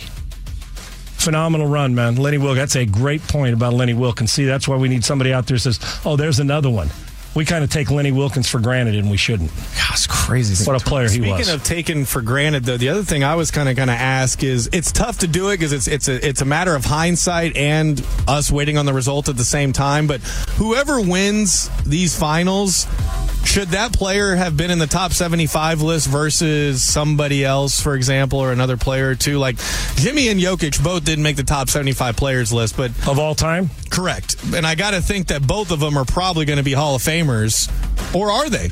You know, well, today, especially Jimmy because he's older. Jokic has still got a lot of career left. I would not put Jimmy Butler in the top 75 players of all time right now. Would you put him in the Hall of Fame? Because it's two different things.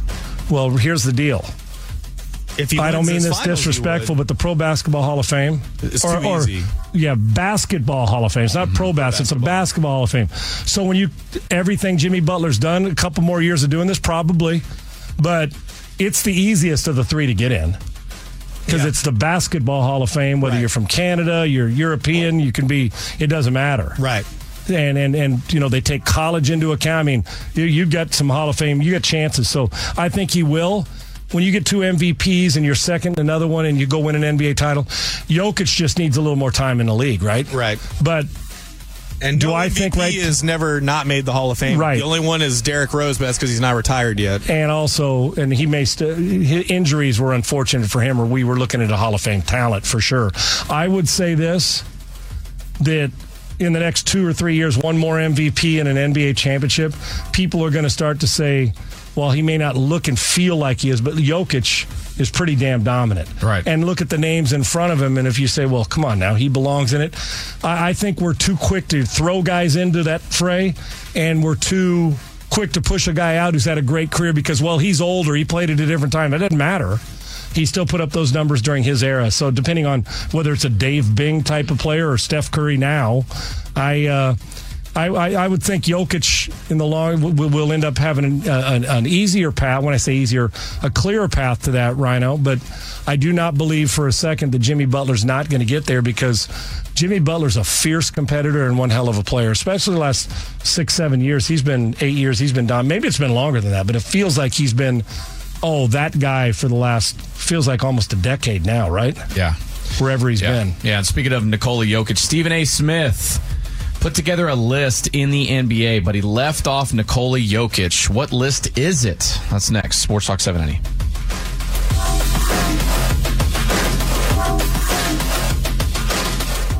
iHeartRadio Access Day is here, giving you amazing access at iHeartRadioAccessDay.com.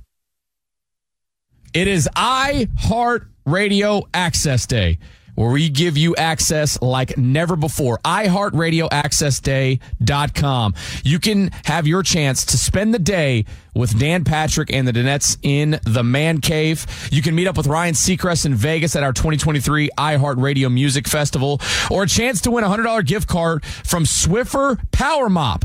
These deals are only available today at iHeartRadioAccessDay.com.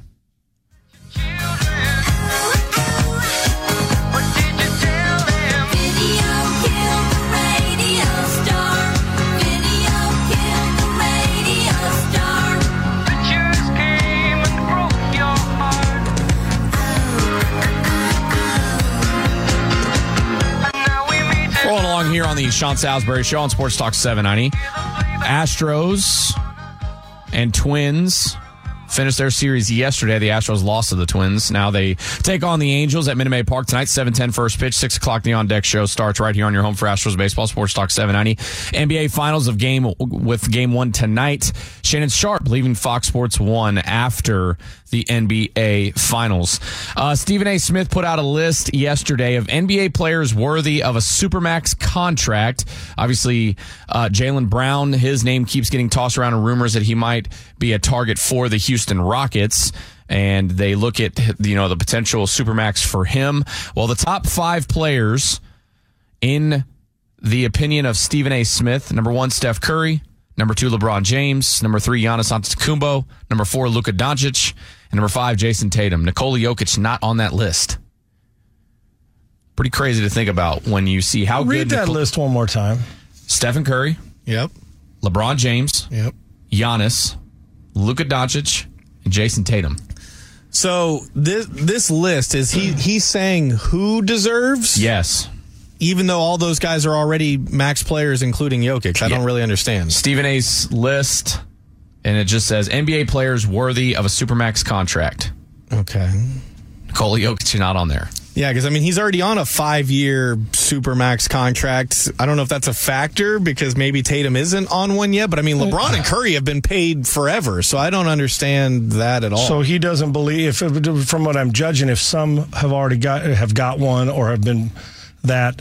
Is he talking about the guys who haven't hit Supermax yet? Some of the names he said have, right? Right, they have. Yeah, so, he's just talking about. He's just leaving Jokic off it. Yes. Yeah, he left him off of it. Question is, who are you taking off? You taking off Tatum? Probably. Why do I have to take somebody off? Because he's got 5 names. Just top 5. Yeah, well, you can go 5 players, 6 you names. can throw 5. You know what? People can on TV. They seem to be able to do whatever they want. Yeah, well, especially so add on a the 6th one or a 7th one. Right. Well, I'm saying 5 if plus you're keeping 3. it to 5, who are you taking off? If you keep it at 5? If you're keeping it at 5. I think it'd be. So basically, he's saying he thinks these are the 5 best players in the league. Yes, that was my point. Jokic is one of them. Right, and he's not on there. LeBron's no longer one of them. Right. I'm just here to tell you he's no longer one of them. Nor should he necessarily be paid. Giannis, like Jokic. John Morant would have been that guy. I can't put him there. No, hell he has no. that ability. He just does. You keeping Curry there? Yeah, still. I still think, but he's on the verge of falling out of that top 5. He's just so good right now. And who are the other 2? Tatum and who else? Luka belongs in Giannis. there. I already have Giannis in there. So it's Luka and Tatum are the last 2 you were thinking of? Yes. I would there's going to be some who would take Tatum over Luka. There would, but yet Luka and his team got to the Western Conference Final last year. Mm-hmm. I think they beat the Suns to get there, if I'm not mistaken. I would that'd be a hard one. I can tell you this, regardless of how you shape it, you have to put Jokic in your 5. I don't care how you shape it. You got to put Jokic in your 5. Did switch topics real quick. Did you guys by chance see what Josh Hart said for the Knicks? No, what did he say? It just came across my feed on Twitter. He tweeted out last night, have y'all ever tasted y'all's significant other's breast milk? Asking for a friend. Whoa. I have not. No. No desire either. I know they do it on Friends. It seems... that show blows. Seems funny, but I've never done it. Have you ever tasted your significant... No. I'm uncomfortable when I see a 5-year-old doing that in the doggone mom's lap, okay? So why would I want to taste it? CJ McCollum. I know it's life. Yeah, it's a little older. Got in on the conversation. He says it's a sick conversation. I heard it goes down like almond milk. And then Josh Hart responded saying, not going to lie to you, bro, it's better. There you go. What? Maybe it's good. What? It may taste good, but guess what I'm never going to do? Find out. If you're scared, get a dog. Yeah, well, there's some things that may...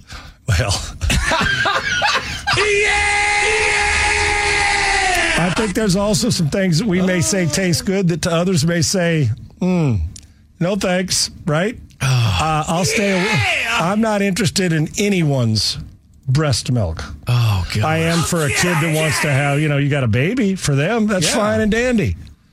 But for me, no, there's nothing that turns me on or nutritious about it for me. Thanks. You're going to put that in your protein? I'll leave them. Yeah. Put that in your protein. I'll actually get regular almond milk. Right? Yeah. If it tastes like it, then I'll go buy it. Yeah. Thanks. Is it organic? Yes. Organic. The almond milk is, depending on who you're dating or significant other is. I'm not sure. So I saw this and I was like, dude, this has got to be a troll account or something. But no, it's him. It's him. It's legit him. And then CJ McCollum as well. Well, there'll be some good signs in NBA arenas next year. It's amazing. Yeah, there you go. Yeah. Interesting. Anybody got any insight on that? No. No. De'Aaron Fox also got in on the conversation. He said, I'm actually not surprised you asked the question less than a month in. Oh, wait, because which one just had a kid? I think it's Josh Hart. Yeah? Okay. But he's asking for a friend, of course. I don't know, man. Don't know. Yeah. No. I mean, if my significant other begged me to try it, I mean, I'm not going to go out of my way to try it. No, we'd probably be divorced. But if for some reason they were like, if you don't try this, Sean will divorce you, Ryan. I was like, well, I'll try it, I guess. What? Well, Sean said he would divorce me if I didn't try his breast milk. Damn. No, I said I would if I did. Yeah, if you said that I have to try it, I would never put that on you. But no, I'm going to pass on the breast milk. So if she puts it on you, you're like, all right, I'm out. Yeah, see ya. Later, dog. See you later. I thought you. See you later. Yeah. I thought you were adventurous. No. What is going on? So I'm going through the comments. See you later. Dan Orlovsky said 100%. Do you guys know who Nick Merckx is? The big gamer. He said, of course, he's a big popular gamer. Yeah, I think it's Of course, Sean's kind of going old head boomer here and just making a big deal about it. I didn't make a big deal. It's not for me. You just refuse. I feel like that seems to be. Your guy Dan Orlovsky said 100%. A little bit weird. That's what I think. Dan Orlovsky it's not said for me. 92 plus 8. It's not for me. It's 100. No. And he even doubled down on it. He said, what is going on? Pac-Man Jones says, Dan, does this help? Is this a thing? Never heard about this one in the community. And Dan said, Pac, what do you mean by the community? I just wanted to taste it, so I did, man. I'm a little bit of a sicko. Nice. I would, yeah. I'm a sicko too. That's not for me. He said I did. Then he did it again. He said I did try it. We had triplets, and I had to. It wasn't anything outrageous in my opinion. Well, there you go, Sean. I'm leaving it to the triplets. It's good enough for Dano. Yeah, well, good. Dan can have all the breast milk he likes. Okay, good source of protein. I'm out. It almost feels like I feel sacrilegious. That's for the kids. I'm so confused. If there was ever anything for the kids, it's for the kids. It's breast milk. Some guy for the kids. Some guy said it's extremely nutritious. I put some in my coffee when I had COVID. It gets you over illness quickly and is unreal for your immune system. Hey, honey. Squeeze a little off for me. See, the problem with that statement is there any statistical sweetie data pie. to back that up? Hey, Snookums. Hey, Sugar Plum. Hey, we're out of creamer. Hey, do me a favor. We're out of milk. Throw some almond milk in my glass, and I mean the real almond milk, baby. Yeah. No, thanks. That doesn't make me horny. Sorry. Okay? And it doesn't feel nutritious for me. I think it's great for every child that wants to grab themselves some almond milk. I ain't one of them. Thank you. I don't even know if I've had natural almond milk. Almond milk's phenomenal. I'll drink almond milk till the cows come home. Until the cows come home. I love it. But I'm not. I don't know. It feels like it's supposed to be for the kids. You would think. Yeah, just a hunch. Yeah. What do I know? I'm just a simple caveman. You're a white boy and stupid. So yep. So are you? If you were to drink that milk, are you getting it from the bottle? Or are you getting it? So forget about it. Oh, now listen. If I'm crazy enough to go all in like these dudes are. You're drinking it straight from the bottle. There will be no filtration. I'm not going to the bottle. I'm gonna enjoy the fruits of my labor. Okay, you're gonna get it from the source. If I'm If I'm getting the milk, I'm getting it right from the cow, dude. Okay, does that make sense? Yeah, I'm doing, and I'm gonna enjoy every step too, if that's the case. But I'm gonna pass on that one, man, and leave it to the kids. Okay, you know it's for the kids, right? Yeah. All right, just making sure. Yeah. Hey, there was some good. Hey, when you get something from a district clerk, because I got so is that jury duty? Is that what it is? I think so. You got an email. Is that what I got one of those letters in the mail. Beverly is sending me district clerk at Fort Bend County, Texas. That because about 4 weeks ago I had a notice in the mail that for jury duty. Is that what this is to confirm it? But I said I was going to be out of town. You got to do your duty. Yeah, okay. Can't you just tell them that you're Sean Salisbury? They'll say who? Yeah, that doesn't work. Okay.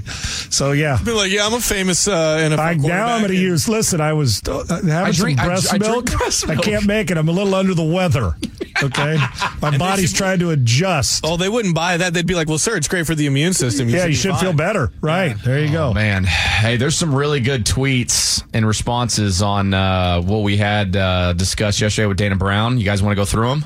I would love to. Where I said, I basically... Downtown. We talked about the trade deadline, and some Astros faithful are having some... little meltdowns? There's a couple of them on there, yeah. Yeah, I got to love those obnoxious tweets. We're going to take a look at those next on Sports Talk 790.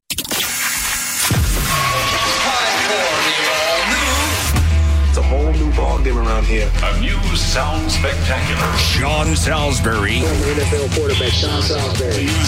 Longtime friend Sean Salisbury. Brian LaLima. Can't stop, addicted to the shindig. Chop top, it says I'm gonna win big. This is the all-new Sean Salisbury Show. Welcome into the Sean Salisbury Show here on Sports Talk 790. Sean Salisbury, Brian LaLima, Ryan Money. Astros and Angels open up a series tonight at Minute Maid Park. 7:10 first pitch. The On Deck Show starts at 6 o'clock right here on your home for Astros baseball. Sports Talk 790. The NBA Finals, Game 1 tonight between the Heat and the Nuggets. Monty Williams, the new head coach for the Pistons. He's going to be signing the largest coaching deal in NBA history. We start this hour talking about the Houston Astros. We had Dana Brown on the show yesterday, as we do every Wednesday at 9:30, right here on the Sean Salisbury Show. If you missed the interview, it's up on our blog right now, sports790.com.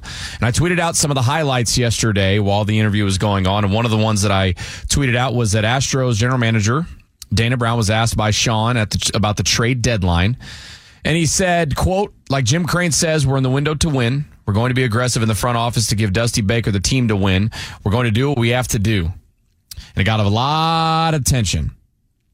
And we actually have the audio, and this is what Dana Brown said. Yeah, I mean, we have to continue to improve the club and give, as Crane would say, we're always in the window to win. So we have to make the necessary moves that we have to make, as long as they're reasonable, to get what we need to get. And, we're going to be aggressive, in the front office to give Dusty what he needs downstairs to win games. So we're going to have to do what we have to do. Yeah, so that's the actual audio. And then, of course, I tweeted out a snippet of what he said.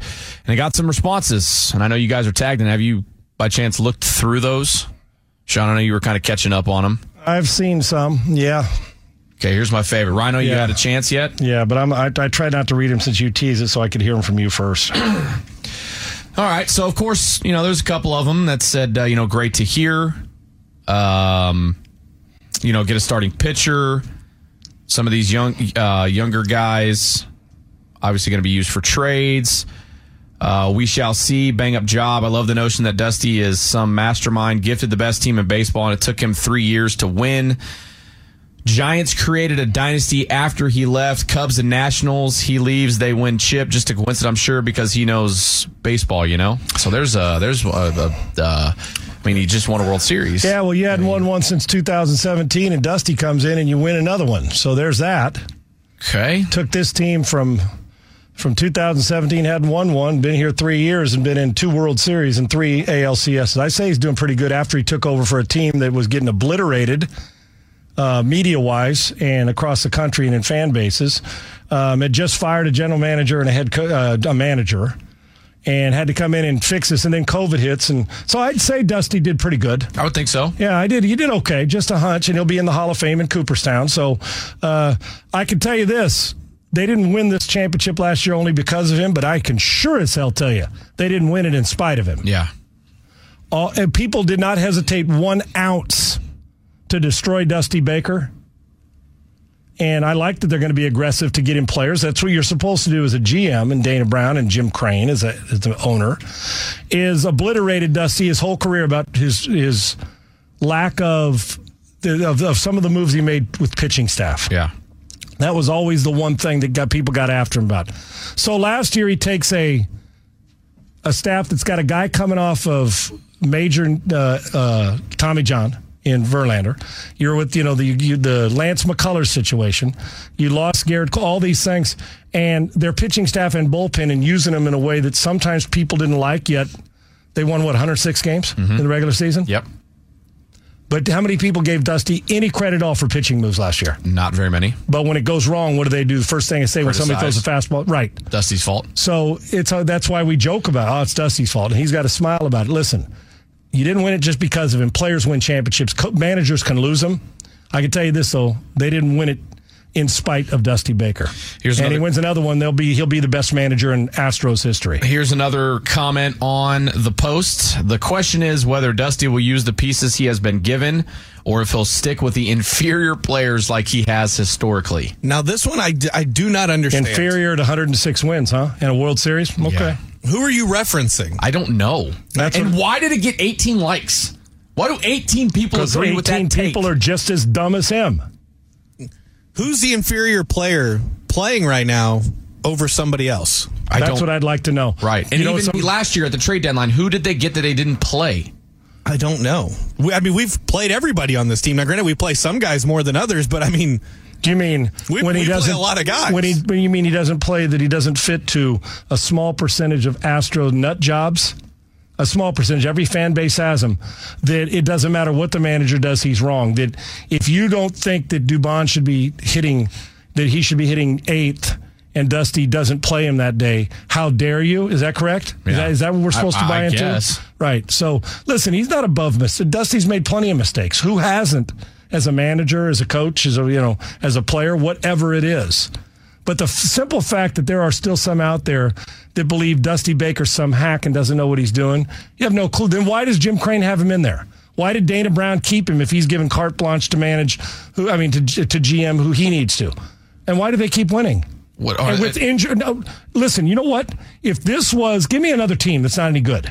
Or that's good, but would have had all these injuries and started losing. Give me another team. The Mets? Yeah, I was going to say the Mets. Okay, let's just say any team that you like. Let's say it was the Colorado Rockies. Okay. And they'd been to the playoffs for 3, or the Dodgers. Yeah. The Dodgers. Let's use Dave Roberts. Yeah. And 6 of their guys or 5 of their guys that are contributors big time are hurt. 3 of them pitcher. I take it back. 1, Verlander gone. McCullers, 3 of them are hurt. And you're 9 games over 500 and hanging in.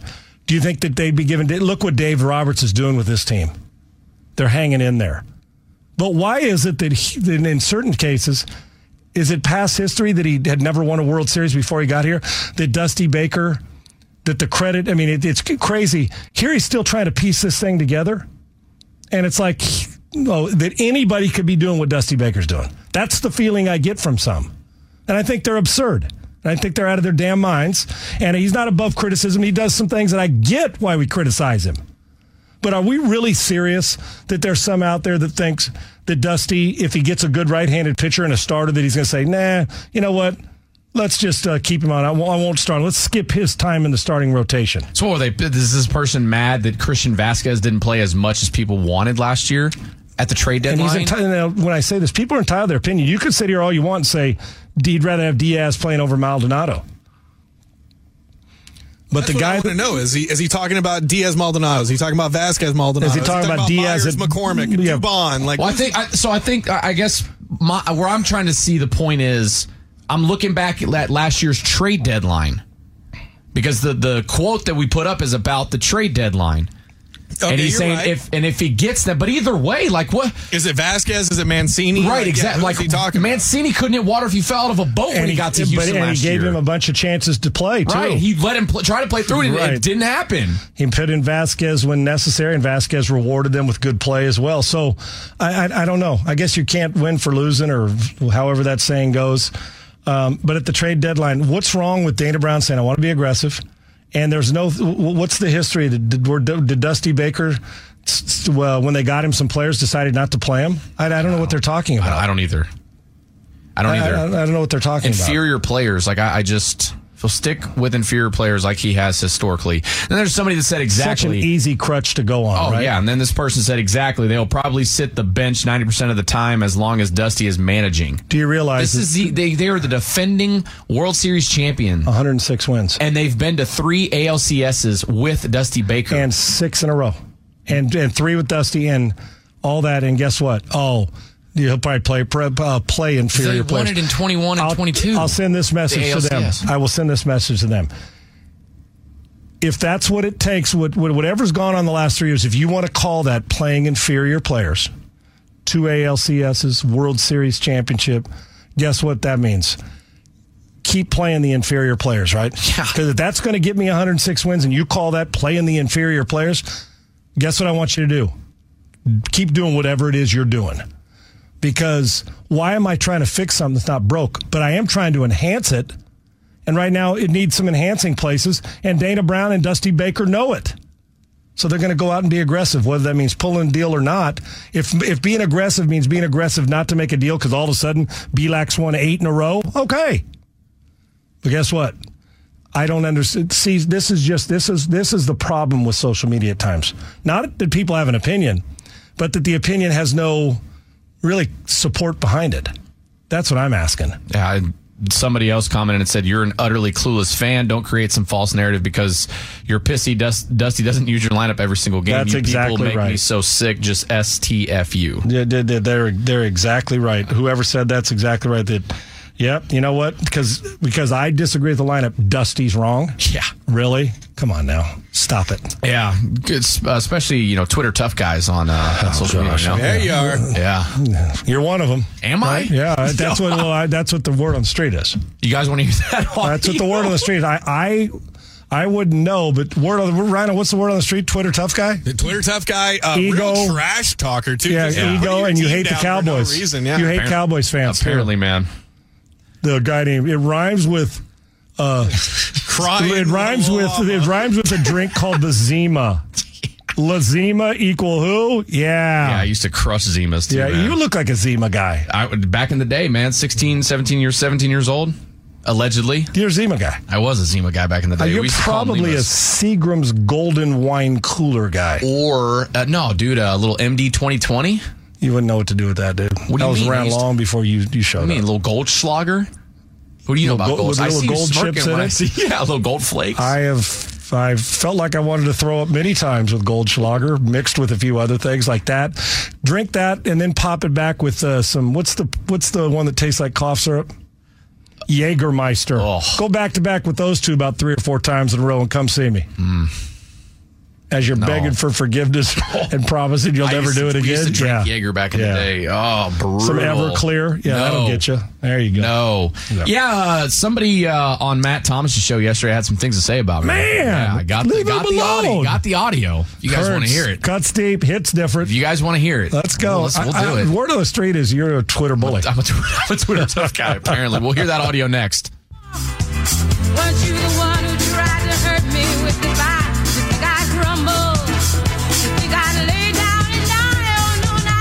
Welcome back to the Sean Salisbury Show here on Sports Talk 790. Astros lose to the Twins. They open up a series tonight at Minute Maid Park against the Angels. 7:10 first pitch. 6 o'clock, the On Deck Show starts right here on Sports Talk 790. The NBA Finals Game 1 tonight. Monty Williams, the new head coach for the Pistons. All right. So yesterday on one of our shows, the Matt Thomas Show, they always do a segment called Shut Your Bum Ass Up. You guys familiar? Yes. I am now. Okay. I did not know about that until you said this morning. Yeah, I was already familiar. Yeah, so basically what Ryan's produced for them, obviously filling in for other guys. So this is my first hearing this. So this is a segment they do on their show. Correct, yeah. And it's basically... You complain about someone or something and tell them to shut their bum ass up. And apparently, according to this caller... You drew the ire? I drew the ire of this guy. God, you're so lucky. So here is the audio. You've arrived. Is this my moment? Yes. Is this my moment? This is your moment. All right, here's a badge of honor, because this is when you know you've arrived. Dude, this is here is Jason. Jason, what's going on? Not much. There's a guy that works at your station, rhymes with crying Mamima, who Mr. Twitter tough guy, Twitter troll. He's got such a little brother complex that he has to constantly, aggravate us Dallas Cowboy fans because, he's got nothing better to do, and his yoga pants and his ego. And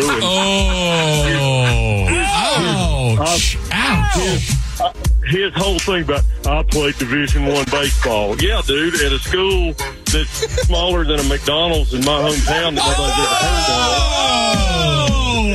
ever heard of. For you, crying Brian, shut your bum ass up, man. Shut your bum ass up, man. Did he call him Crying Lalima? Crying Brian. He did call him Crying Brian.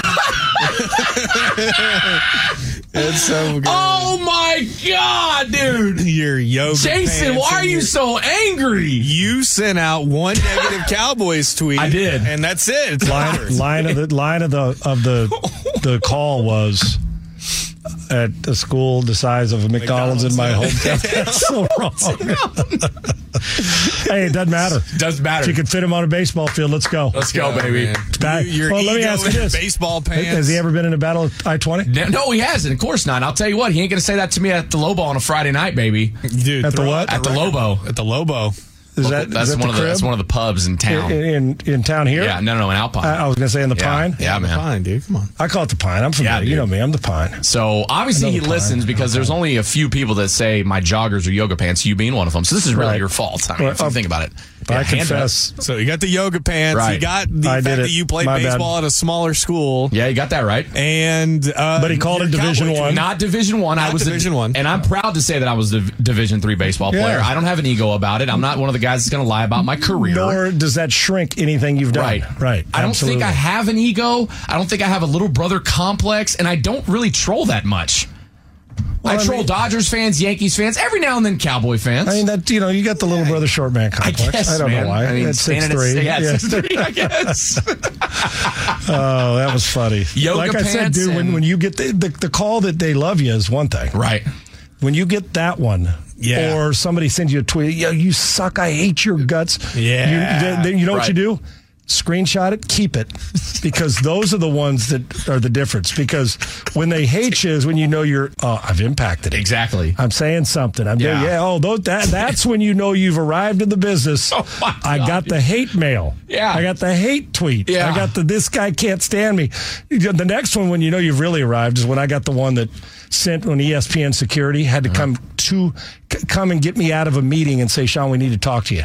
And when it's ESPN, when it's security, the head of security at ESPN and your boss and HR, the first thing you think of is, oh no, what the hell did I do? They're walking me out. Yeah, what did I do? Yeah. I mean, and it was a trifecta. They walk into the room and I said, what's going on here? Then you think it's something wrong with a family member, right? Yeah.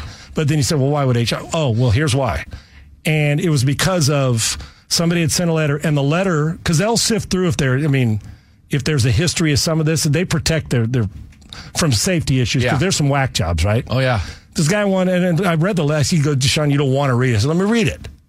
So he sat there, and I went through it, and dude, I picked against the Steelers on a game. Honest to God truth. How dare you? Dude, it was 6 paragraphs of, I'm going to bludgeon your family and kids. Oh, bludgeon was the word they used. Oh, my God. To the point of, that's why normally I do, you're an ass cunt. Great. Again? Yeah, right. Take a number. Get in line, dude. Yeah. But it was specific bludgeoning names, going to kill your family. So I didn't share with my family till a while later at the time, married, and it was a couple weeks by. I said, listen, I just need to sit down. I just need to take. And what they do is they tracked it, and they found him. And I don't know what they did, but they said, what do you want us to do? We'll take care of this. You leave it alone. You don't need to respond.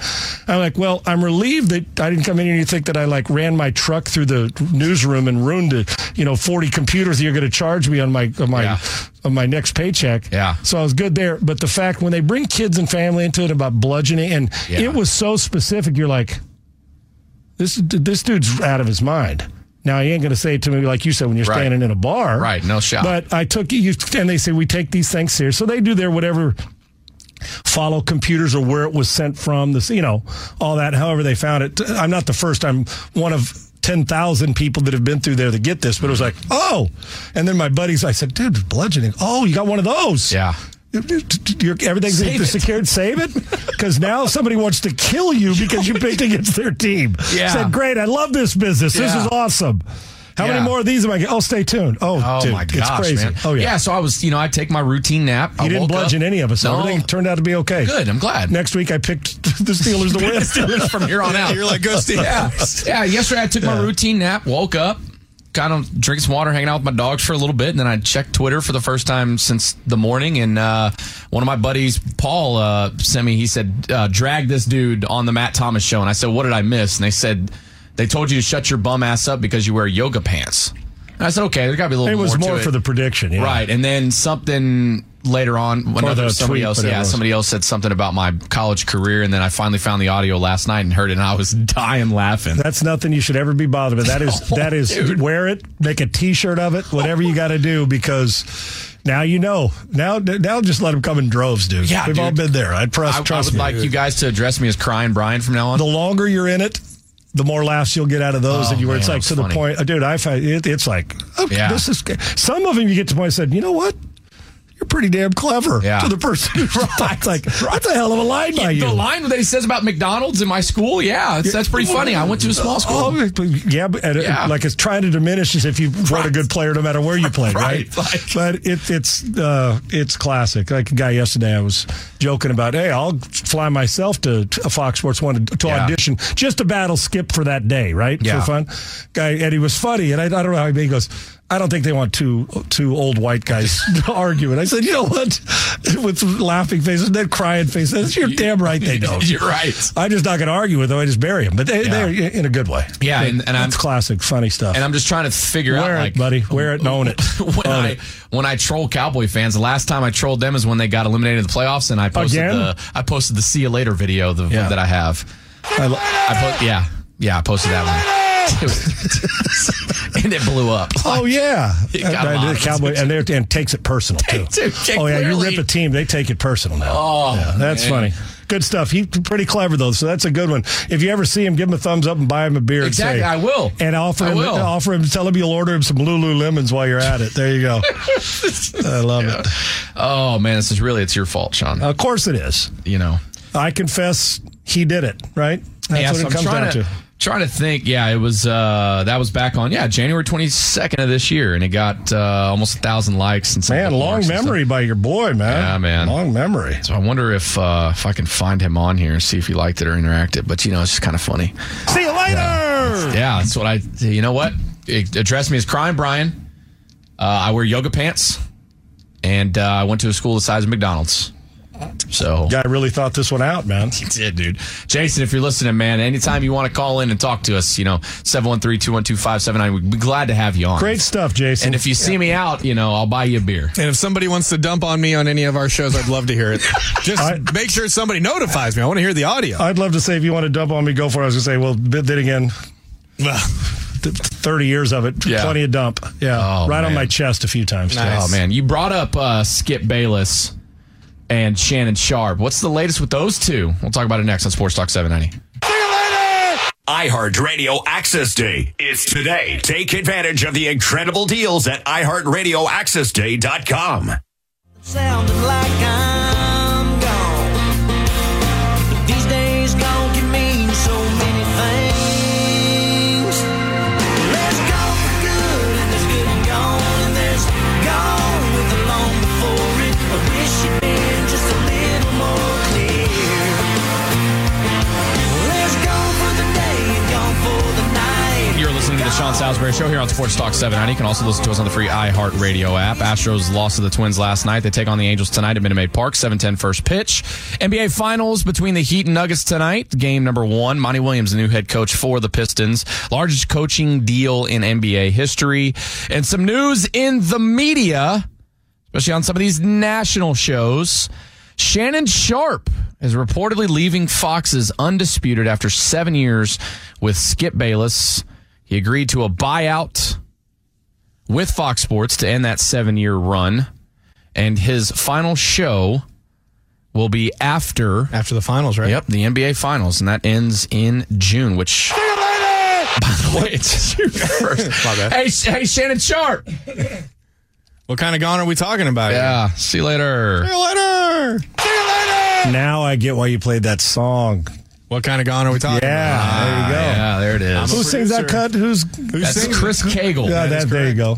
Yeah, Sharp's final show is going to be after the NBA Finals, and he is also taking his Club Shay Shay podcast with him from Fox Sports. I haven't heard it, but apparently the Club Shay Shay podcast is pretty popular. Yeah. I've known Shannon and his brothers. I worked with Sterling for a long time.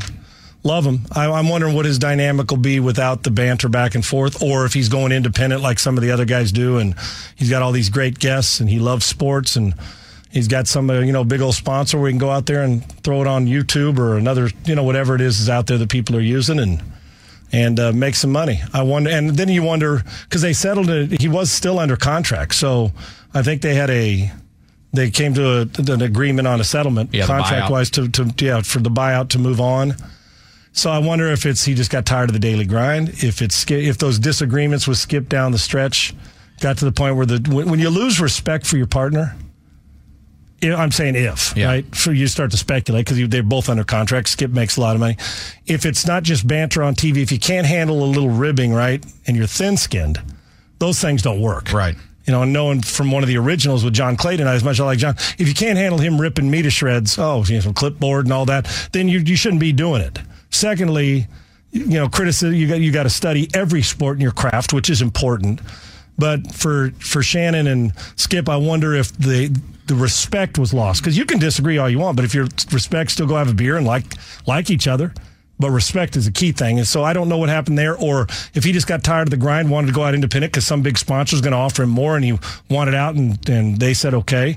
It was he's been there since 17 or something, 16 or 17. There you go. So they've had a pretty good run together. And, Shannon's a Hall of Fame player, so that they've had a good run, and good runs sometimes come to a close, and this one is too. And Shannon's moving on. That would be. So do you think that beef? I love that real? battle. I think it's part. I think there's smoke to those beefs all the time. I don't think you can fake certain passion and emotions. We played that audio, I think, like a couple months ago. Yeah, it was real. It seemed real. This was. Are you guys talking about the January stuff? Well, with DeMar Hamlin, and also about Tom Brady when Skip disrespect.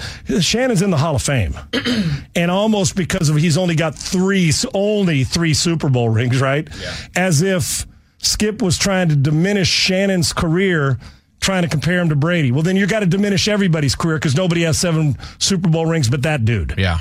As a quarterback. So you can't diminish or try to shrink Shannon's career. Now, one thing I know about Skip Bayless, matter of fact, he's a sports nerd. Watches it and watches it. You don't have to like what he says, but he watches sports. Matter of fact, I don't know what else he does but watch sports. And Shannon's passionate and opinionated. I don't think that was fake. Now, I think some of the things that Skip says are like, I'm just going to take this side just to piss people off. But I'm curious who they're going to put in that seat. Yeah.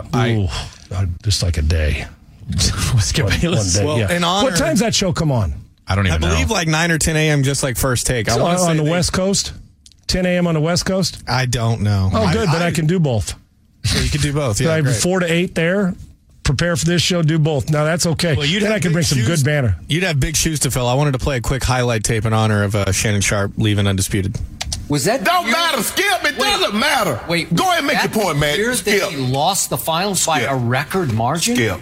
He shot 80% in the playoffs. Where did that get? Whoa, Skip. Skip, it's my turn. Thank you. In the fourth quarter, how many minutes did Kevin Love play, Skip? 0. Keep going. Tristan. Skip. Keep going. JR. Keep going. Why you? Oh, I read the whole book, Miss Kicklighter. Oh, you're making me upset. But here's the thing. I made 1B in high school. Skip. Driver's and he turned to the crowd like, ooh, ooh, ooh. They're close. How close is Earth and Mars? What? I don't know. I have to look it up. See, he looked it up. Oh, I don't know, Skip. Hold on, Skip. No, Skip, stop. Now, Skip, when you was talking, I didn't interrupt you. You keep doing this to me. Why? 6'9", Skip. Huh? LeBron should... He ate sushi before the game. Look at this, Joy. Like what? That was when Joy was on, when she was the Joy host. Taylor when she was, so it starts at 8:30 Central Time. Okay. Perfect. perfect. How are you going to do that? Yeah, how? Oh, yeah. I was at 10:30. Yeah, that'd be 8:30. I'm not. I'm obviously joking. Yeah. I'm a lifer here. See you in about till I'm 103, 102, 102. Skip. Yeah. Yeah. Skip. Yeah. I know who Shannon's co-host name is. Is it Skip? Skip. It is Skip. Shannon's funny, man. He's got some great energy. Yeah, there was. I wonder who they're going to replace him with, though. I don't know, man. They should open auditions and they should. Stephen A. Smith. They should maybe. Yeah, maybe. If he wants to leave $12 million a year at ESPN, that'd be tough. You know what you should do? Is bring a bunch of different people in. Right. So like a rotating. Yeah, no, I don't like the rotating. I don't either. I want the daily banter, but to find the right one. 1 week. It doesn't need to be a big name guy. It doesn't need or girl. It doesn't need to be. It doesn't matter. Give somebody. Get your 5 best candidates or your 12 best. Yeah. And over the next 3 months before football season starts, give them all a week, like you said. And pick the best one. If you want endless arguments, give JJ Redick a try. Oh, God. Dude, I could see them tearing each other apart. Yeah, and somebody who's got to be well-versed on all sports, got to have passion, can't be thin-skinned. You got to go, I don't want somebody on there that doesn't know hoops or baseball and only knows football. I'm not saying Shannon because he seems to like all the other sports, but you got to be well-versed on all of them, battle and prepare, and it's a grind every day, 2 to 3 hours a day doing that, on air. But audition for 12 people. Go 12 weeks, give each a week, and whoever you feel's the best at the end of 12 weeks. What's the hurry over the summer? Yeah. Wait, Sean. What's the hurry over the summer? Audition them all and let's see. Did you actually make a pitch to replace Shannon? Oh, I joked around on Twitter saying, that made the Post, right? What post? I'm not kidding. That made the New York Post. I Googled who could replace Shannon Sharpe. The first thing that pops up is dated for today's date, and it says 6 hours ago, ex-NFLer Sean Salisbury makes pitch to replace Shannon Sharpe. It wasn't even a pitch. It was a basic. And then somebody underneath it, not Santa, said, "No, we need you on our morning show on our drive." I said, "I'm not going anywhere." Oh, yeah, here it is. I'm a lifer. It's on the New York Post. Literally, like right as soon as you Google it. That's not a pitch. It was. Check it out, dude. Classic. That's funny. I mean, it's a brief article because they're basically, I guess, making it up since you said you just put it on Twitter. Right? I put it on Twitter yesterday saying, "Oh, you know what? I'll pay for my own transportation to just audition with one show to battle Skip." I said, "Needle mover." It was just done in tongue in cheek. Your tweet. I will pay my own way for that audition and battle with Skip. Move the needle, Salisbury tweeted. Yeah, it was just so simple. It's like, first of all, I don't even know if anybody's reading my crap. So why in the world? But it was funny. I had no idea. Dude, they got this picture of you in 2008 looking sharp, dude. Am I hot? You got your ears lowered and everything. Look at him. Look at him. Oh, wow. I mean, look at me. Wow, God, what a model, man! Hey, look at you making a model of mediocrity. Yeah, who wrote it? Look, you got Ted Holmland. Oh, I don't. Ted Holmland. It was just at 3:40 in the morning. He's like, I got to get this out. It was just a joke. I mean, it was like, I got a gig I like, so I'm not interested. I'll tell you what I would do though.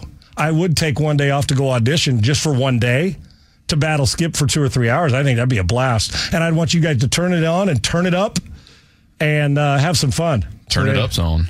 There you go. No, I didn't. There's no audition setup. I was joking. What were you going to tell me? Yeah, I can't believe you're leaving and taking it. No, it was just a joke. Are you taking the Sean Salisbury Show podcast with you? You are leading the way on the New York Post right now. Next to you is Jake Paul gushes over sexy Olympian girlfriend.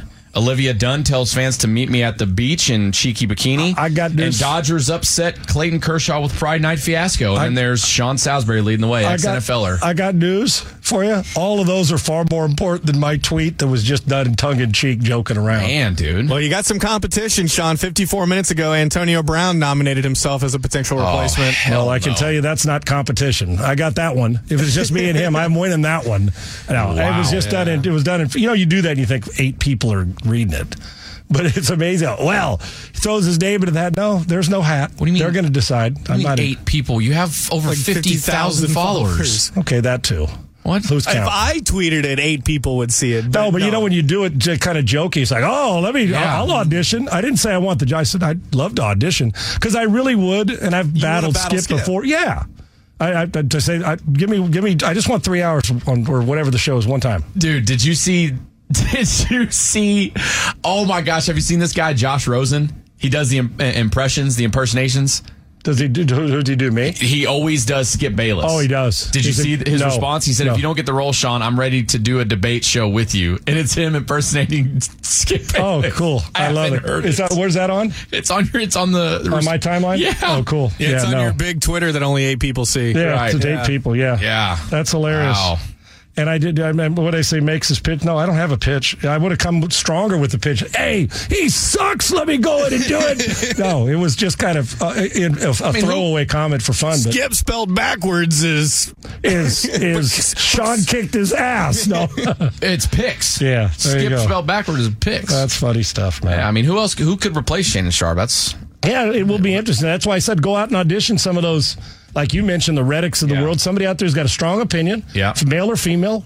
I'll tell you who'd be good. You want to know who'd be good? I'll tell you real quick. No. Save it. Yeah. Besides Sean Salisbury, right? Well, old white guy. Old average white guy. We'll continue this discussion next. Sports Talk 790. Cash in on incredible deals at iHeartRadioAccessDay.com. It is iHeartRadio Access Day, where we give you access like never before. Over 700 deals and experiences today only, like spending the day with Dan Patrick and the Danettes in the Man Cave. Meet up with Ryan Seacrest in Vegas at our 2023 iHeartRadio Music Festival, or you can even attend a live broadcast of The Herd with Colin Cowherd. These deals are only available today at iHeartRadioAccessDay.com. Tour bus full of old guitars, Mount Star on Hollywood Boulevard. Somewhere between Cher and James Dean is fine for me. So how you gonna do it? I'm gonna trade. All right, outside of Sean Salisbury replacing Skip, don't start those rumors, dude. It's not happening. My choice wants to be a big rock star. I want to be a big rock star. Yeah. What? That's not Creed. What's the other group's name? Sounds That's Nickelback, bro. Nickelback. There you go. Don't Come on. disrespect the back. Don't do it. Don't disrespect Nickelback. Rock star. Don't disrespect Creed. Yeah. Cut his hair and change his name. Yes. Yeah. Rock star. I want to be a rock star. Where is That's the Fox Sports Radio and Fox Sports? Right in Los Angeles, Studio City. So you're headed west, huh? No. Okay. I just signed I'm just about to sign a 42-year deal here. But California's full of whiskey, women, and gold. There you go. Women and gold. I'm not. It was like all done time. It was just like for fun. If the Post reported it, it's true. Yeah, of course it is. Right. Nobody asked me if it was. I just said I'd like a one-day audition to battle Skip. That's all. Move that needle, and it would move that needle. That part I do guarantee. Now, you asked me who it would be. I would take Mina Kimes. I would consider her. Her contract was up. Now I don't know. Listen, she's really clever. I'm talking about if you're going to go outside the box, which is female battling a male on those shows. We don't see it enough. Nope. She's clever. She's smart. She's going to be in high demand if she hasn't re-signed with ESPN yet. Maybe she has, and her agent agreed. But there are people, I've already seen posts of people saying, no, we want her. No, we want her. So I would imagine there's people in line. I can tell you this, though. If you're thinking outside the box, she can stand toe-to-toe with Skip Bayless. If, in fact, she wanted to do, I don't know if she'd want to do that debate show every day, but she's really clever, and she's extremely smart in all sports, and I love her opinion, and I think that if you're thinking outside the box and you say, well, is that outside the box thing? And of course it is, because name me a debate show where a woman battles a man. Every day. The horn? I'm talking about every day, one-on-one. No, you don't have that. Right, so if you're thinking outside the box with somebody who could handle it, well, she can handle it now, I assure you, but I would, over the summer, when you're not in any rush, this is an important hire because Shannon and him, regardless, had good banter. Whether you liked it or not, it was good banter for those two. They were in, you're talking about 7 years of it, right? 8 years of it. So take the whole summer, audition 1 week. Give a person every day for a week, 12 different of them. There, you can find 12 great candidates. Go, let's see what they got. Yeah. And then bring us that show and let's see who. And I would imagine the truth is, with the money he makes, you know who's going to handpick that more than. And somebody said it on Twitter. Skip's probably going to be the one handpicking who he wants to battle, so he can keep that upper hand, which I understand because the show started with him. That's why they recruited him away. Yeah, so I've got a list here, and this is from For the Win, a part of USA Today Sports. Number 1, Chris Mad Dog Russo. Number 2, Nick Wright, who is already a part of Fox Sports. Here's number 3. Y'all ready for this one? Yeah. Kendrick Perkins. Oh, God. Could you imagine? Kendrick Perkins can barely give a basketball take. I can't imagine him trying to talk about football or any other sport. I don't think he he probably does, but I feel like he doesn't watch or analyze any other sports. I've never heard him give an opinion on anything outside basketball. What did he say? Didn't he say something about Steph Curry? Don't you have that audio, Ryan? He did, and while I'm grabbing that, I did want to mention Sean's buddies at the New York Post had wrote an article back in February about Mina Kimes and said Mina Kimes is the biggest NFL TV free agent this offseason. There you go. Her contract is up. She should crack into 7 figures when all is said and done. So right now she's not making 7 figures, and it doesn't say... I get why she hasn't yet, but she should now. Right. She's one of the best females in the business. She could experience the biggest jump in pay to earn what many of her male peers make. And she started as a writer at ESPN. Yeah, she's really, really smart, and she's clever, and she's funny, and she's intelligent. But when I say that, she deserves to be paid higher, we shouldn't even just compare her to females. She's clever enough that this is, and she's an interesting listen. So compared to her male counterparts, she brings it like they do. So instead of saying, well, she should be paid like the top females, why do you have to pay her like the top females? Why can't you pay her like the top talent? Yeah. And I think she really is talented. Now, I don't know if they're going to go there, but you were asking. Put it this way, if I was auditioning a half a dozen to a dozen people and her contract was up and ESPN let her at this stage, or she, is like a free agent where she's not working anywhere right now, waiting to sign somewhere, I'd have her come in for a week-long audition. Yeah, why not? Would they not renew her because they don't have a place for her? Or is she on NFL Live every day? Not every day, but she's so versatile. There's plenty of places for her. I don't think they want to lose her. But if I'm her, considering the landscape, take the payday. Well, damn right.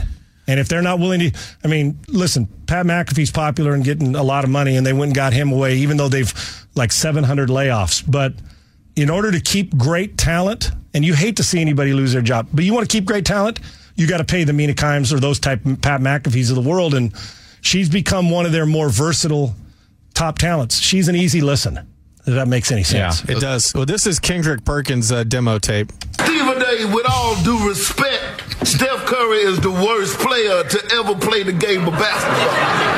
Sure, he scored 32 last game, but my man Luka got a 40-piece, and then he pulled down 8 biscuits and threw in some extra sauces. Okay? Your man Steph is too short. The boy needs a ladder to comb his own hair. That's the demo tape, huh? There you go. Wow, okay. Not bad. Could happen.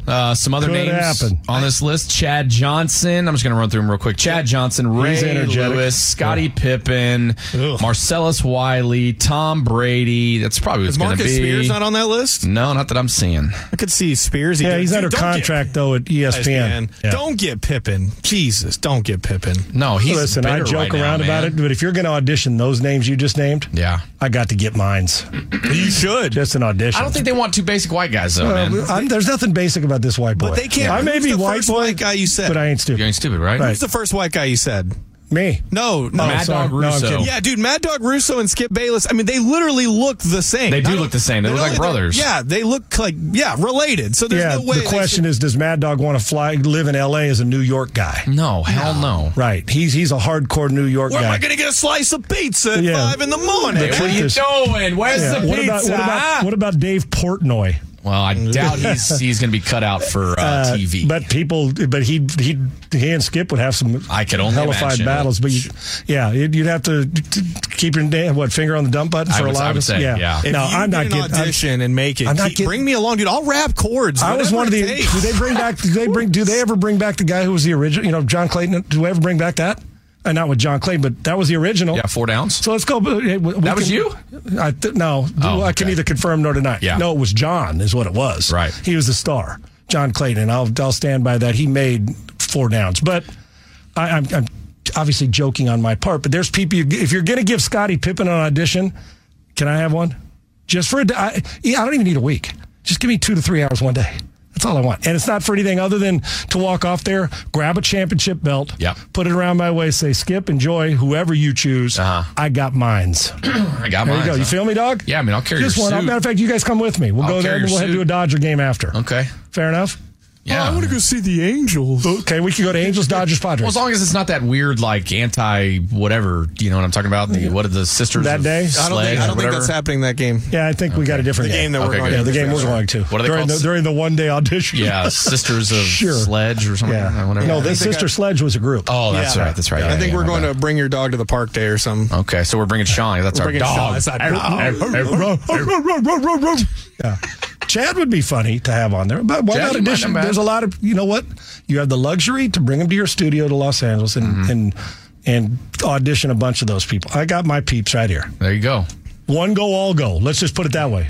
One stay, all stay. That's what kind of team we are. I would say of all the candidates we've said, my two favorites are Mina Kimes and Sean Salisbury. Maybe Mina and I should just go off and do our own. Yeah. But time it around this, right? So we still do our morning show. What'd you say? I'll produce it. Of course you will. Yeah. There's no other producer we'd have. Right, I probably want someone qualified, but I'll do it. When we know who else we'd add as the mediator. Brian Lalima. There it is. Yeah, you know why? Because you're the yoga pants, ego, Twitter tough guy. Social media tough guy. Yeah, Twitter tough guy. Yeah. Perfect for that mix. There you go. Show's set. Let's go. And then we'll still be doing 6 to 10 here. Right. And the national shows love talking the Cowboys, Brian, so you could poop on the Cowboys all you want. And then we'll come back and do all our local 6 to 10 and keep our peeps right here while we're doing relevant, too. A little bit of everything. And people would be upset that I played at a small Division III school that's about the size of a McDonald's in college. Yeah, maybe an In-N-Out. It's okay. Yeah, at least give us maybe even a Subway. Subways are a little bit bigger these days. Maybe what? A burger. One of those two. No free ads. No free ads. Sorry, no free ads. Hey, CJ Stroud at OTAs practicing with the number ones. He spoke with NBC Sports talking about his wide receivers. What did he say? We'll hear the audio. Top of the hour next on the Sean Salisbury Show.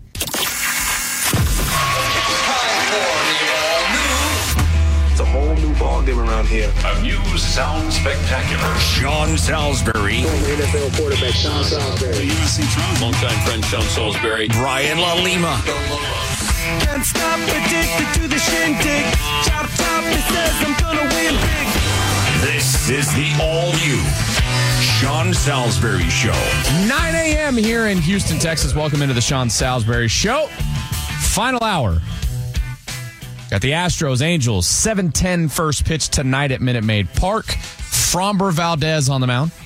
6 o'clock, the On Deck Show starts right here on your home for Astros baseball. Sports Talk 7. I need the NBA Finals game number 1 tonight. Monty Williams, the new head coach for the Pistons. He's going to be signing the largest coaching deal in NBA history. We start this hour talking about the Houston Texans. CJ Stroud running the number ones at OTAs. And he spoke with NBC Sports, and he talked about some of the wide receivers, and this is what he had to say. Ceiling's real high. Last one for me. The rumor is that you went to, after you got drafted by the Texans, you went to the Texans brass and said, hey, go get me Tank Dell. Go draft Tank Dell. So is that true? And why Tank Dell? What'd you see in Tank that you wanted to make sure he was your teammate? Yeah, Tank is not only an amazing player, amazing person as well. And I knew that we had moved up to get Will. And of course, Jackson, I thought me and him would go 2-12. But when they moved up, I was super happy because I wanted Will too. Will was amazing in the process. I got to meet him a couple times, and it was just really helpful for me to have somebody like Will around. And I got to talk to Nick, our GM, and he was asking me some questions about Tank. He was like, do you like him? I was like, yeah, I love him. Like, he's a great route runner, good dude, can catch really well, has a big radius, fast guy, can take the top off. And I was like, yeah, I'll be happy with that. So he was like, call him. So I called Tank and chopped it up. And he was hoping that to go to the Texans. And then Nick gave him the call probably like a couple hours later. And then he ended up becoming the Texans. So it's kind of cool. That's awesome. Well, we're looking forward to seeing you guys hook up early and often for the Texans. Talking about Tank Dell right here from the University of Houston, one of the best route runners in that draft, and he's now a Houston Texan. Well, we know he's going to be an electric player. Yeah. He really is. And gives you, do you guys think, I wonder how versatile he can take the top off, and you heard CJ Stroud talk about a big catch radius, right? Mm-hmm. Is there a chance that Bobby Slowick, with a guy with speed who's versatile, I know where you're going with this, that you think this is our Deebo Samuel? Yeah, I do, yeah. I do too. Yeah. I think now listen, we talk about it. Everybody says, why didn't everybody do that? Well, those guys, if they were easy to find, guess what everybody do? Just like a guy that throws at 105 and can't pitch 3 innings, you'd make him your closer, right? This guy is a phenomenal skill set. I got to believe that when you drafted him where you drafted him, you're thinking versatile, mismatch problems, use him in a bunch of different ways. And then find out, like during these OTAs, okay, can we slot, run him out of the backfield, motion him here, toss him one once in a while, put him on the outside, dominant on the inside, run away. I mean, a lot of different ways to get him to football. It appears, and especially judging from what Stroud says about him, and then from watching him here that we've had him in this city, and knowing where they're coming from. Listen, we all are creatures of habit and success. We all copy what's good. Football is built on copying. You did that great last year. I want to do what you do. Oh, Lamar Jackson's great with RPO and inside zone. Guess what? Let's find a guy who can do it like that, and we're going to teach that. Or let's expand this offense. So here we are, and he's like, okay, what's the closest thing we can get early? Let's get that guy. Home run hitter, is versatile. And if you're Bobby Sloak and D'Amico Ryans, listen, success begat success. So we had some success doing it with this guy. They didn't know Debo was going to be who Debo is when they drafted him.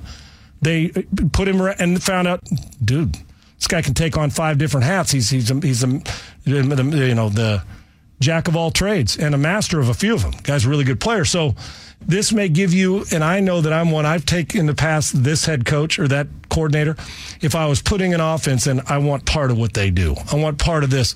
So if you're the 49ers and you've had success with that, and that's what Bobby Slowick does, that versatility adds to help your play calling. Why the hell wouldn't you go get a guy that you felt could do that?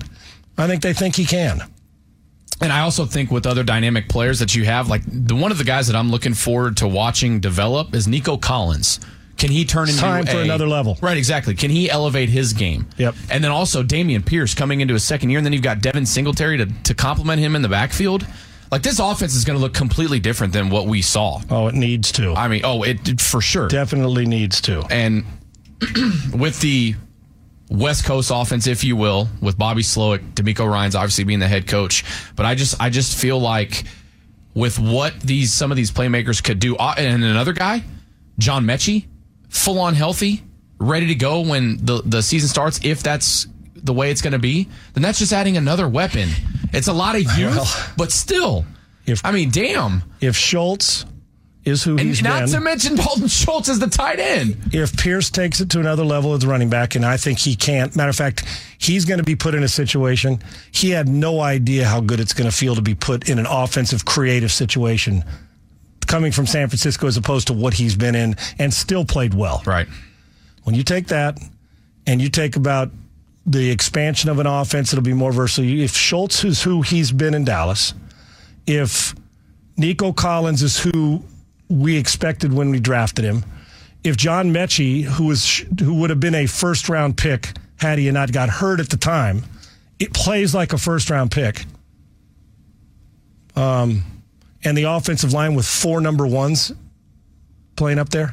Is it 4 first-round picks on the offensive line now? Is that what it is? Yeah. Shaq Mason was a first-round pick when he came in the league, or was he not? I don't know, but he's been a fourth-round guy. Maybe he was. But they've got minimum of 3 starters that are first-round picks on the offensive line, and Shaq Mason, who is a hell of a free agent, get. So you've got. Yeah, he was a 4th-round guy. There you go. But a Pro Bowl type player. But still, he's a guy that plays 80-90% of the year. That's exactly right. So you get those guys up front. Yeah, Kenyon Green, first-rounder, Titus Howard, first-rounder, and then Tunsil, first-rounder. You're getting a bunch of guys. You're getting a team that not only looks different on paper, but the versatility automatically is different. And this team could be a really good receiving core, or we still are shy. And then if Robert Woods adds some veteran stuff, before he got hurt in Los Angeles, Woods was a good player. Remember when he got hurt and blew it out, and they went out and got, what was it, Odell Beckham, I think. Yeah, they got Beckham. And he didn't get to play in that Super Bowl. But Robert Woods, while older, you don't expect great season, but those type of guys can be helpful and contribute. And so it not only could look a lot different, but it should play a lot different too. Yeah, and really should. When you think about like veteran wide receivers, like one of the names that I always think of is like Randall Cobb. Randall Cobb's always kind of that safety guy, safety blanket for whatever offense he's a part of. I think Robert Woods is going to bring so much more to the table as a veteran wide receiver than Randall Cobb. He's seen a lot. He's seen explosive Sean McVay offense. He's been on teams that haven't been explosive. He's played big-time football. He brings veteran leadership here. And a guy who I think at this stage of his career knows what his role is. And he could be a really, really... And, you may get something sneaky at him because he was a really good other guy. When I say other guy, because he wasn't Cooper Kupp, right? Right. He's been a good player. So I'm anxious to see how they deploy him and how this offense works coming out. And the whole key is an aggressive approach. Playing smart but aggressive. Yeah. I can't stand teams that go into it that before the season even starts, their personnel or their coach staff says, here's how we're going to play this. We're going to play it close to the vest and play defense. No, we're going to play it close to the vest when necessary. We're going to play defense, and we are going to kick your ass with the way we are going to attack you offensively. I've always felt like in order to beat better teams, you got to do something different. And when you just can't line up and go toe-to-toe. If you're fighting a heavyweight and you're a middle-weight, you're going to fight him toe-to-toe, or you're going to move around and do a bunch of different stuff to confuse him. Yeah, you got to do different. Right, and then you get to a point where you want to punch. You're playing Derrick Henry. Well, we got to fight back and punch back, right? So, to me, you can create mismatches with creativity, and we have lacked that here. And I think that you're going to see different strokes when it comes to creativity here. Yeah, and I'm not saying... that they're going to win the division, but damn, just the optimism alone is so much higher than what we're used to. And I'll give you what's the old cliche, why not us? Right. Are you convinced that Jacksonville's a dominant team right now? They've got into now. Not dominant. They got a great coach. They can be. They're taking the steps that these Texans want to take, right? The last 2 years where they've drafted, they've got a quarterback. But are you sure are they a 12-5 team going from 8-9? No. We'll see. I think they're the best team in the division, but like I said, we are a couple years removed from the Tennessee Titans as the number 1 seed in the AFC, and right now we don't even know if they can line up with a sufficient offense. Right. So we'll see. Yeah, because they're going to run, what's his name? King Henry with Derrick into the Henry. ground. Into the ground, yeah. Of course they are. Because they don't trust Ryan Tannehill at quarterback, and then you got the two guys behind him. Apparently Will Levis is struggling at OTAs. You still don't even know what you got in Malik Willis. So it's Tannehill's job to lose, clearly, but who knows what he's going to bring to the table. It's going to be... So... The old why not us? What if they happen to play better and you get Rookie of the Year production from both Will Anderson and C.J. Stroud? Yeah. Now what? Not to mention you got Derek Stingley, you've got Jalen Petrie. I mean, they're pretty good. The optimism is a little bit higher these days. It's a little bit higher than it's been for a minute. Yeah, you went different strokes. Yeah. Different strokes for different folks, you know what I mean? I did. I didn't even have to finish the saying. You know what I meant. Get it. You did. Yeah. That's what the kids are saying. Dude, you should go to Fox Sports 1. No, I shouldn't. Dude, can we get him a Ryan? See you later. I'm right here. I would love to go one day to maybe mop a little floor with it. One more day with you. One more, yeah. Get right, Diamond Rio. One day. Yeah, Ryan, can you? I'm here. I'm alive. I'm not going anywhere. Hey, Ryan, here. can you call your agent and get Sean an interview, please? Yeah, I don't want an interview. I've already been just in an audition. We're Matter of fact, on a book deal as well. Okay. They could call and say, Sean, you're not going to get the gig. Just come here. We want to see what it's like to be around Skip. Okay, Skip. Just one. I don't care about the rest of it. So there you go. But hey. If they want to change the showtime to fit into this schedule, I'm in. Let's do it. Otherwise, it's not happening. And if you do get the job, they can just change it to 2 basic white guys. Why are you guys? Yes. Yeah. With some flavor. Right. Why do you guys keep saying if you get the job? I'm not. This is not a plan. Okay, well, it's the there's no plan. If that's the case, my agent would need to call them and do all right. Okay. Well, so we are moving the needle towards the narrative. Correct. Gotcha. Yes. Right. All right. I got you guys run with that. We'll have Ryan's agent reach out to your agent. His people reach out to your people. It's the saltine versus the cracker. Sean versus Skipper. Why you guys got to make it about skin color? Versus why do you guys got to make it about 2 average white guys? Okay. Saltine versus Club, the Cracker Showdown. Next. Get up. It sounds like, you know what that sounds like? It sounds like a monster truck ad. It does. Yeah. Sunday. Monster truck. Yeah. No doubt about it. This is brought to you by Red Bull. Yeah. Yep. Why is DeAndre Hopkins trending on Twitter right now? That's next on Get Up.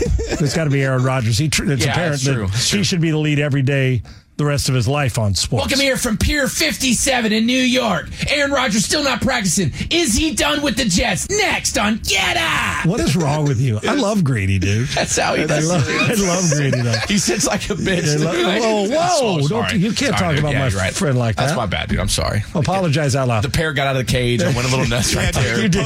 You lost yourself. Dude, you lost yourself in your movie, in your role. Did the Post did what? Yeah, Post put out an article that said Sean Salisbury's co-host hates Mike Greenberg. Damn, dude, your people are on it quick. They gotta get out. Hey, there's a lot of rumors about DeAndre Hopkins and the Texans. We'll discuss those next on Sports Talk 790. It's iHeartRadio Access Day. Check out the deals at iHeartRadioAccessDay.com. This is Sports Talk 790, and it's iHeartRadio Access Day. We've got over 700 deals and experiences today only where we give you access like never before. iHeartRadioAccessDay.com. And Mattress Mac is afraid of heights in Houston. Only you can help him. Mac is sleeping in the bell tower at the Gallery Furniture headquarters on I-45 North between Tidwell and Parker, 200 feet above the ground. He won't come down until he sells 10,000 Tempur-Pedic mattresses. Today only, he is throwing in a $500 Gallery Furniture gift card that you can spend on anything. Buy a Tempur-Pedic mattress and help get Mac off the tower today, plus local delivery today as well. And you can also have your chance to check out a virtual bachelor party co-hosted by Fox Sports Radio's Covina and Rich. These deals are only available today at iHeartRadioAccessDay.com. I simply wished for one more day with you. One more day. One more time. One more sunset, baby, I'd be satisfied. All I know is we have got to get a team karaoke night. I know what it would do. Know what it would be. What would it do? We'd be missing you. One more day. Missing still or missing you one more day? I think it's wishing for one more day. Wishing instead of missing. Wishing, yeah that's right. One more day. Wishing still one more day with you, right? That's how it is? Yeah. Nice job, Rhino. I do what I can. That's what would happen if we'd have a team karaoke night. I'd be wishing for one more karaoke night with you. I love karaoke nights with you guys. We need to have one. It's going to be tough when you go to California. Yeah, it is. You guys are so stupid. When you move to L.A., man, like, what are we going to do? Well, what Brian, is wrong? What happened now, to you Brian? two? So What's that? I said, Brian, you have haters now. Look, we might man, be okay. Look, all I know is they don't boo nobodies. Right. Okay? So you that's a good... Whose line was that? Somebody used that. I think it's before. That's John a good Wayne, line. yeah. I like that. John Wayne? Yeah. Might be. It's a good old Clint Eastwood line right there. Yeah, that's a... That's not... Yeah. No. One more day. I believe it was Reggie Jackson that said. Yeah, Reginald Martinez Jackson. Yeah. Yeah, you might be right. I've heard of it. Yeah, I just want to know why people like one of the things that I've noticed is all thanks to Sean is when people do give me a little I can't say the word. What is it? Crap. Flack. Yeah. They go straight to the yoga pants. Yeah.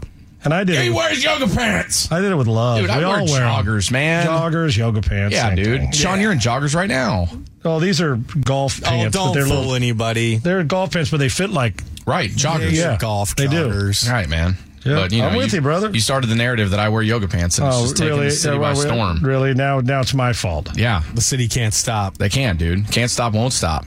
Because they're addicted to the shindig, you know? Exactly. Unbelievable, man. Pathetic. I know it is. I'm just kidding. Haters, man. Yeah, it's okay, man. Then you know what? If I'm going to get credit for you having your first out loud hater, then I'll take it because it's a good thing. Yeah, man. It's a good thing. I hope Jason's having a good day tonight. God, you're lucky. Man. Just hope he's having a good day. Let's get Ryan a one. I got to get some more stupid takes or something. I got to do something. Whoa. Are you saying I have stupid takes? Whoa. That was a word that come from. What I mean is I got to start You can do it. I got to start doing something. Like, Brian, you attack the Cowboys fans. Not saying it's, you know what I mean? I got to do something to get somebody riled up. Well, I would say attack an Astros player like Maldonado or Yuli. But I got to former player. I got to criticize a good one. Though, no, right? you could criticize Yuli, and people will hate you, especially in the city. Yuli, Maldi, maybe not Maldi. No. People hate on Maldi already. Oh, okay. So Yuli. If I could find a way to insult Jordan, you think I'd get I got one for you. Oh yeah, I got one for you. What's that? How about tell people that Altuve no shot at the Hall of Fame, overrated. Yeah. Oh yeah. Say that one and watch people. You want to get people fired up locally? Yeah. Oh, dude, you don't want to do that. Because we know it's not true, and that would be a hot take because nobody believes that. But go run with that one. If you want to piss somebody off outside the market, then there's a lot. That's an easy way to do that. Right. Oh yeah. Easy. Yeah. You could also, Ryan, if you want to keep it local. Gotta keep. You could also say that Adam Everett was the best shortstop in Astros history. Interesting. Yeah. See, that's not Carlos Correa, not there. Yeah. Jeremy Pena, doesn't matter. Nope. Adam Everett. You guys probably don't even remember Adam Everett. Yeah, sure do. That'll get some people fired up. Yeah, it will. Yeah, I don't know, Ryan. We'll get you That's there, the though. goal, Ryan. So, Ryan, you're looking for more haters, is what you're saying. I just want to know that I made it, Yeah. That'll get you to arrive. Congratulations, Brian. It's like a GPS to success. Yeah, it really is. Yeah. Haters. Yeah. It really is. Yeah, we'll guide you there, dude. Don't you worry. All right. Stay tuned. We will get it. Yeah, stay tuned, Rhino. All right? Just keep your head up, adapt, adjust, start hating on people, and people will hate on you, I guess, apparently. Yes. Or you could just be a Twitter tough guy. I don't know. No, well, you got both. I am not tough on Twitter. That's the problem. Yeah, neither am I. I'm like the farthest thing from trolling. I don't troll people. Yeah. Well, trolling tough are different. I retweet 90% of the stuff anyway. I very rarely tweet these days. Are retweets not an endorsement? They're not an endorsement. You got to make sure they are not an endorsement. Why do we have to even make sure of that? I retweeted it. So what? You can either like it or you can't, right? Why do I have to qualify it? I was hoping that was Jason that called in, but it's not. So. You're hunting. You know what you're doing? You're not hunting a strike. You're not hunting strikes. You're hunting Jason. I'm hunting a fastball, baby. You're hunting fastballs. You're not hunting your pitch. You're hunting fastballs, or you're hunting Jason. I'm hunting fastballs. You're hunting fastballs. Yeah. Middle. I want to ambush a middle fastball. Nothing like a good ambush on a fastball. Gil wants to talk Astros shortstops. Let's go. Somebody. What's up, Gil? Does anybody remember Dickie Thon before he got hit in the face? Absolutely. Who's that, Sean? Yep. Yes, that's Sean. Of course, the young guys don't know nothing about Dickie Dunn, do they? Dickie who? Ask them. I'm not going to speak for them. Dickie Dunn or Thumb? Dickie Thon. Dickie Thon. No, that's my aunt's uncle's brother's cousin's nephew. Yeah. No, not Dickie Thon. Hold on, man. Dickie Thon. Thon. Dude, I got to Google. Hold on. His last name's Long? Get your mind out of the gutter. Dickie Long. His last name's Long. The fact that you two, like comb. The fact that you two grew up here and don't know Dickie Thon is baffling. Here we go, He's dude. my uncle's nephew's brother's cousin's neighbor. I know. He only played in Houston 1, 2, 3, 4, 5, 6 years. 6 big years. Only? Though. Do you remember the big event that prevented his career from taking off? Bring Gil back. What's Gil? Okay, Dickie Thon got hit in the face. Then what? And that was about it. It ruined his career. Yes. He was he was hitting 20 bombs when a lot of shortstops didn't hit 20 bombs. He was in the Astrodome. Yeah, in the Astrodome. He hit 20 bombs in 1983, 6 years prior to me being born. But so that means you shouldn't know. Let's see. Hold on. You shouldn't know. 80. He started his Houston. Hold on. He started his career in Houston in 81. And he left Houston in 87, 2 years prior to me being born. Ryan wouldn't even have thought at that point. Do you know who Nolan? That's an excuse, right? Do you know who? Yeah. If I said, do you know who Cesar Cedeno is? You know who Cesar Cedeno is, right? No, I don't. Never heard of him? Yes, I've heard of Cesar Cedeno. Okay. No, we're kidding. But he was before you. I know you are, but I'm playing along with it. Come on. Quit being a Twitter. Quit being a social media radio. Appreciate the call, Gil. Gil, great You went point. Dickie Thon on our ass. I didn't. He did. No, that's what I'm saying. Yeah, you said Dickie Thong. Are you? No. I said thumb. Oh, thumb. Ryan said long. Yeah. Look, Ryan's choking up over there. Yeah, Dickie Thon. Yeah, Dickie Thon. Yeah, he did. He took a shot to the face and it changed his career. Right. Are they going to let you talk about Dickie Thon at Fox Sports? I hope so. Why do you guys? Have you guys already negotiated a contract too? What's the A topic? We're moving times. We're going to move this time frame too. What? Yeah. What's the A topic going to be? Aaron Rodgers. I knew it. Yeah. Does Lamar Jackson have something to prove this year? Gosh. Is Anthony Davis got a chance to be the most talented player on the Lakers? What is it? what's it called? Aaron Rodgers has missed a couple of practices, OTAs here, and the headline on Get Up was literally "What's wrong with Aaron Rodgers? Will he ever walk again?" He's got a calf strain. It's true though. Sadly, it's crazy. And what show was that on? That's on Get Up. Gosh, you are so. You know how they call people up the 57 Pier. You know when they when Jim Carrey goes out there, sometimes they'll call him an over-actor, right? Because he really stresses everything. Right. When you're going after Greedy, you're yeah. It's that's not how he sounds. That's but it's funny as hell. I love what you're saying. Greedy'd probably laugh at it. That is, man. Yeah. Hopefully, maybe one day. Maybe we'll interview him and I'll just bring him in. Yeah. And say, next on the Sean Salisbury Show, Mike Greenberg from Get Up. Dude, he would probably come. He'd probably come back and say, "What the hell is that?" He would send me a text during the commercial break while he's on hold saying, "Sean, who's that guy? Who's he trying to impersonate? You, Greenie. Yeah. Some takeaways from the OTAs yesterday. D'Amico Ryans says it was very eye-opening on how on it CJ Stroud was. It's a good compliment coming out of the box. CJ Stroud was today making calls or yesterday making the calls and having a handle on the offense. Wow. Love it. And that's huge. That's that. Well, remember what I said why I like OTAs showing up? What did I say? Did I say at any point in time, did you see D'Amico right there as you're talking about how he threw a curl route or how he threw a go route? No. What's he talking about? How he grasped and how eye-opening and how what? On it and running the offense.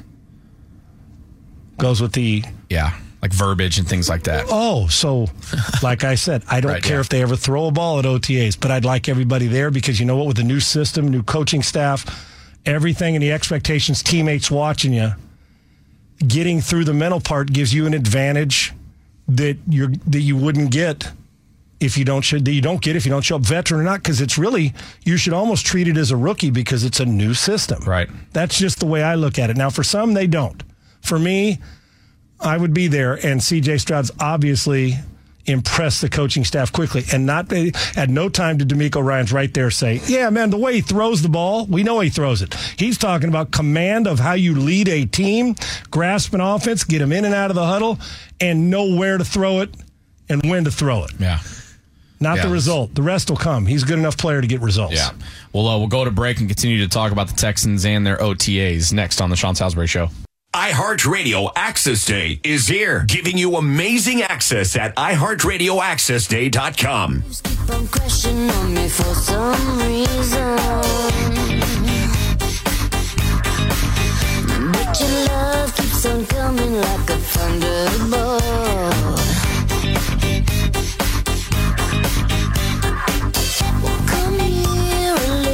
Couple of segments left here on the Sean Salisbury Show on Sports Talk 790. You can also listen to us on the free iHeartRadio app. Astros open up a series against the Angels. 7:10 first pitch. 6 o'clock on deck show starts right here on your home for Astros Baseball, Sports Talk 790. Ties game 1 of 4 against the Angels. NBA Finals game 1 tonight. Monty Williams is going to be the new head coach for the Detroit Pistons. Largest coaching deal in NBA history. And Shannon Sharp leaving Fox Sports 1 after the NBA Finals. Yeah.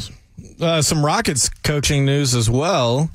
Ime Udoka eyeing James Borrega as a lead assistant. He was a former Hornets coach and interviewed for the head coaching position here in Houston, as well as I believe a couple other places. And apparently, according to Ari Alexander, what's his name? Ime Udoka has his eyes on 3 of his former assistants in Boston. So Udoka might be stacking the staff over here. There we go. That's pretty sweet. Okay. Pretty sweet. Do him and D'Amico Ryans have something to prove as big name first-year coaches? Sean? I want that local toss-up. The answer would be absolutely yes. Oh. Yes. But when we say something to prove, the reason why they won't have anything to prove is because right now we're still rebuilding it. Mm-hmm. So we don't have those expectations. We just want them to get a little bit better. Mm-hmm. Well, based on the moves and the optimism, it really feels like both teams are trying to get out of rebuild mode. Now, granted, they're both probably not going to be amazing this year. I mean, the Texans obviously have the better chance of overperforming and surprising us to me than the Rockets do, but It really feels like both of them are trying to get out of the rebuild and get competitive as soon as possible. Yeah, you mean not picking in the top 3 or 4 picks in the next couple of years. No That's question a better about way to put it. I agree, 100%. It's great when you get them. You just don't want to live there. Because that means you're not good for too long, and you go. Then you don't get to keep your job if you're the coach or the GM. Right. So they got to fix it. Do you think? I like where they're headed, though. I think could we be headed to a year where we see all 3 major sports programs or sports organizations here in the city as top teams? In this city? Yeah, absolutely not. I would say to do that, not the Astros, next year. I'm saying in order to 5 do that, years. I think in order to do that, that means the Astros would have to continue to be good for another 5 years. I'm not saying they can. It's just that would be 11 years of being like one of the best teams in baseball. Yeah. Okay. So let me ask you this. Let me put it a little bit more. Let me focus it down a little bit more on this. Okay. What has a better chance of happening? The Astros miss the playoffs in the next 5 years, or both the Rockets and the Texans win their divisions? What has a better chance of happening? Yes. Oof. Oh, gosh. See, now that makes you think some, right? I would say Texans. Because you gave it the 5 year. You gave me the 5 year range. Because 1 year, if you ask, are all of them headed towards success? The answer is no. Building towards success, yes. Yeah. Now, in football, it seems to come quicker because one team's last place, and the next year you win in a division. Seems to happen a lot. NBA, based on superstars and some I would agree that the Rockets are the furthest away on this team. Yet, you sit there and say Jabari and Jalen and add Udoka. I mean, they're headed in the right direction, I believe. So I'll ask you again, judging from what you know now, will the Texans and Rockets win their divisions? Or will the Astros miss the playoffs in the next 5 years? What's more apt to happen, more likely to happen? Call me crazy, but I'm leaning towards Rockets and Texans winning their division. Now, granted, the NBA divisions basically mean nothing, but in their division are the Mavericks, the Spurs, and I'm drawing a blank on who the other one is. But the Thunder? I want to say Memphis. It could be the Thunder. Could be. Let me check. But anyway, I would say. What was your question, Rhino? I'm answering your question. I know, but what was you were talking about? Who's in the Rockets division? Because in the it's NBA, Memphis, New Orleans, Dallas, Houston, and San Antonio in their division. Memphis, New Orleans, Dallas, Houston, San Antonio. Yeah. So between those 4 other teams, I mean, the Rockets could be better than those 4 teams. I mean, your biggest competition to me is Dallas because you never know what New Orleans is going to do. I mean, technically New Orleans is better than us, but again, is Zion ever going to play again? All right, now let me make it easier. I said win the division for those 2, right? Right. Now let me ask you, how about just make the playoffs? Those 2 or the Astros miss the playoffs in the next 5 years. Well, what's more likely to happen? Playoffs is easier for NBA because, again, division in basketball is meaningless because the Mavericks can win the division. Right. Rockets can still make the playoffs. That's what I'm saying. But I'm saying it'll be tougher to win the division because you got to get more wins and you got to go through a lot of tougher just to get into the playoffs I'm talking about. I would say Texans and Rockets because, I mean, unless the Astros crumble here in the next 5 years, I can't see them missing the playoffs. That's to me. I think that in the next 5 years you could have all 3 make the playoffs. Yeah. Before I would have because the window for the Astros is wide open. Right. So I don't see them missing out on the playoffs or crumbling anytime in the next 5 years. And the leadership at the top is getting so much better here with the Rockets and Texans. And I like the talent they're building. I would take the one where the Astros still make the playoffs, but that the Texans and Rockets both make the playoffs before the Astros fall on their ass. That's what I think. Yeah, in what world, I guess, would the Astros not make the playoffs in the next 5 years? Just with all the talent that they have. Yeah. And the pitching staff that they have. Now, you could make a case, well, how long is Dusty Baker going to manage? Signed a 1-year deal. Then who's going to be the manager after him? Is it going to be Joe Espada? I mean, I know we're just talking hypotheticals. I've heard that future, conversation for 6 years now. Right. Is it Joe Espada? Is it Joe? I mean, I don't know. If he's the manager in waiting, I wouldn't hold our breath because if they win a World Series and you're Dusty and you're still having fun and you're healthy, why would you retire? You wouldn't. You're having a blast. You like winning. You like being around the fellas. You've been in baseball for 5+ decades when it comes to coaching and managing. Why leave? Now, if they lose, the question is, will the Astros say, let's just, it's time to move on? It's time to move on, and you have the option. You can just say you want to retire, or we're going to move on to another manager. Or, meaning if they lose in the American League Championship Series, or is that enough from Jim Crane to say, hey, listen, man, and Dana Brown, we got to the ALCS again with all these injuries. Dusty did a good job. Let's keep him here. I think the decision will come down to Dusty, not Jim Crane. Right. That's what I think. Yeah. And I think that if they win, which I think they're going to, maybe Dusty goes one more after this. But if he's having a blast and winning, I don't know about you. You quitting to doing something that you love doing and keeps you young and you're having fun? No, he was out of baseball. And you're getting paid? And he got back into it, so why would he want to leave it? Yeah, he's having dude, being around those fellas every day, now it's a grind. But if you love the grind, you don't consider it work. You consider it getting to do what you love to do. Everybody gets tired. But if it's me, and I've always said, I work as long as I can. Retirement doesn't fit my plans. Yeah, intrigue you. Yeah, all. Based on Dusty's mannerisms, I feel like his biggest painstaking task is having to answer questions every day. Just having to deal with the media. Not that the media is rude to him or difficult. It's just but the scheduled part of it every day, right? Every it's a day grind. answering the same questions. I feel like that wears on him the most. It seems like everything else he enjoys. Agree. Loves to win. I don't think the travel bothers him because it's cool and going in. Dusty, think how many friendships he's made in every city he goes. Buddies and all of them. Hey, man, I'm going to see you. And if it wasn't for baseball, guess what you wouldn't do? Like, for instance, you play a day game and you're not playing again until the following night. And Dusty's in Pittsburgh. And he's got a buddy there that used to play ball with him. And it's like, what other can you have to where you get a 24 hours before your next game? And then you're playing a game. If you're sitting at home, you know what we all do? We say, yeah, I'll come visit you, and you never visit. You'll do that. What other place can you go to see friends in between, stay focused on your job, play baseball, go to the ballpark, all the fun things, be around the guys, get paid to do it, and you win? I agree with you, Rhino. I think that the biggest nuisance, and not that the media is nuisance, but to have to do it every day, the media, it's a nuisance for them too, I'm sure. Yeah. You think they want to? I don't think guys want to every day keep asking, well, what are we going to do with this injury when you know that the guy's not ready? So they're doing their job too. It's a grind on anybody. You're right. I don't think the game's a grind on Dusty. I think Dusty loves that part. It's all the other stuff. But I'd be honest with you, if he wins, why would you leave? Why would you leave? I don't think Unless you want to travel around and see your grandkids all the time. I get that part. Right, you have a son that's in the minor leagues. Yeah, I get it. But if you're having a blast, getting paid to do it, and love being around it, they make them. I'm not going anywhere as long as I got a contract coming, right? Yeah. You love doing it. How many times you hear guys retire and say, man, I wish I wouldn't have retired. I want to do something else. And then they go do something else, and you know what they say? Or they do nothing.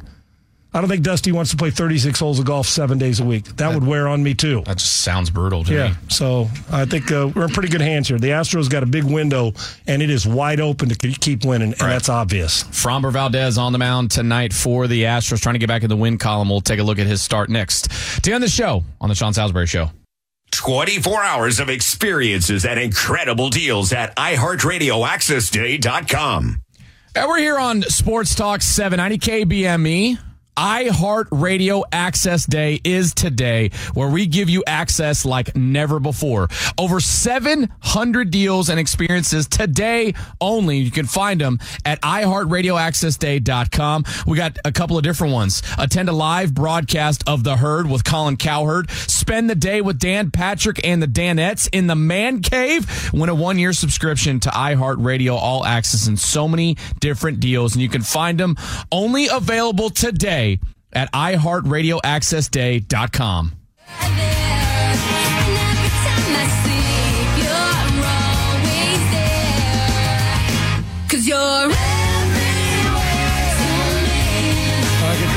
I can tell you this, if you go into Dan and the Danettes, you're not going to get cheated out of fun. Yeah. Have a blast. You guys want to go? Yes. Yeah. We can't win it, though. Are they in New York? Connecticut. Connecticut. What part of Connecticut? Milford, I believe. Milford. We can get a train, go down to New York, catch a game. Be a blast. Yeah, no, there's so many great gigs with this, with our access, the iHeartRadio Access Day. Yeah. And go to .com. Yep. Part of that. iHeartRadioAccessDay.com. There's a lot of great, unbelievable. You said 700 of them, right? Over 700 deals and experiences. Yeah. Only available today. I can speak from experience. You'll have a blast with Dan and the Danettes. So if you're into that one or any of the other 700, there's some deals on here that are off the charts. Yeah, there's a lot of great things. So there's a lot of stuff going on. Check it out, iHeartRadioAccessDay.com. Milford, Connecticut, huh? Yep. Got a lot of family in Connecticut. You might be able to do that. Yep. Ready? Are you? Let's go. Well, where do you want to go? Do you want to go to Milford, Connecticut, or you just want to wait till we go to Los Angeles? Or you go to Los Angeles, sorry. What are you talking? What do you mean? What narrative are you creating? Yeah, you're just reporting the facts. Ryan, can you report the facts, please? That's exactly right. Cricket it up. There you go. There you go. Okay, fine. No, God! No, That's one of my favorites of all time. I love that. No, but the narrative is Sean is. See you later. I'm not going to Fox to work alongside of Skip Bayless. Okay, Skip. Skip. Yeah, no. You sure? I can neither confirm nor deny. I'm just saying, man. The New York Post reported it. You know it's true. I don't know, Skip. My favorite one is when that comedian does what's his name? Big Perk. That's one of my favorites. Even with all due respect, Steph Curry is the worst player to ever play the game of basketball. There you go. That is so.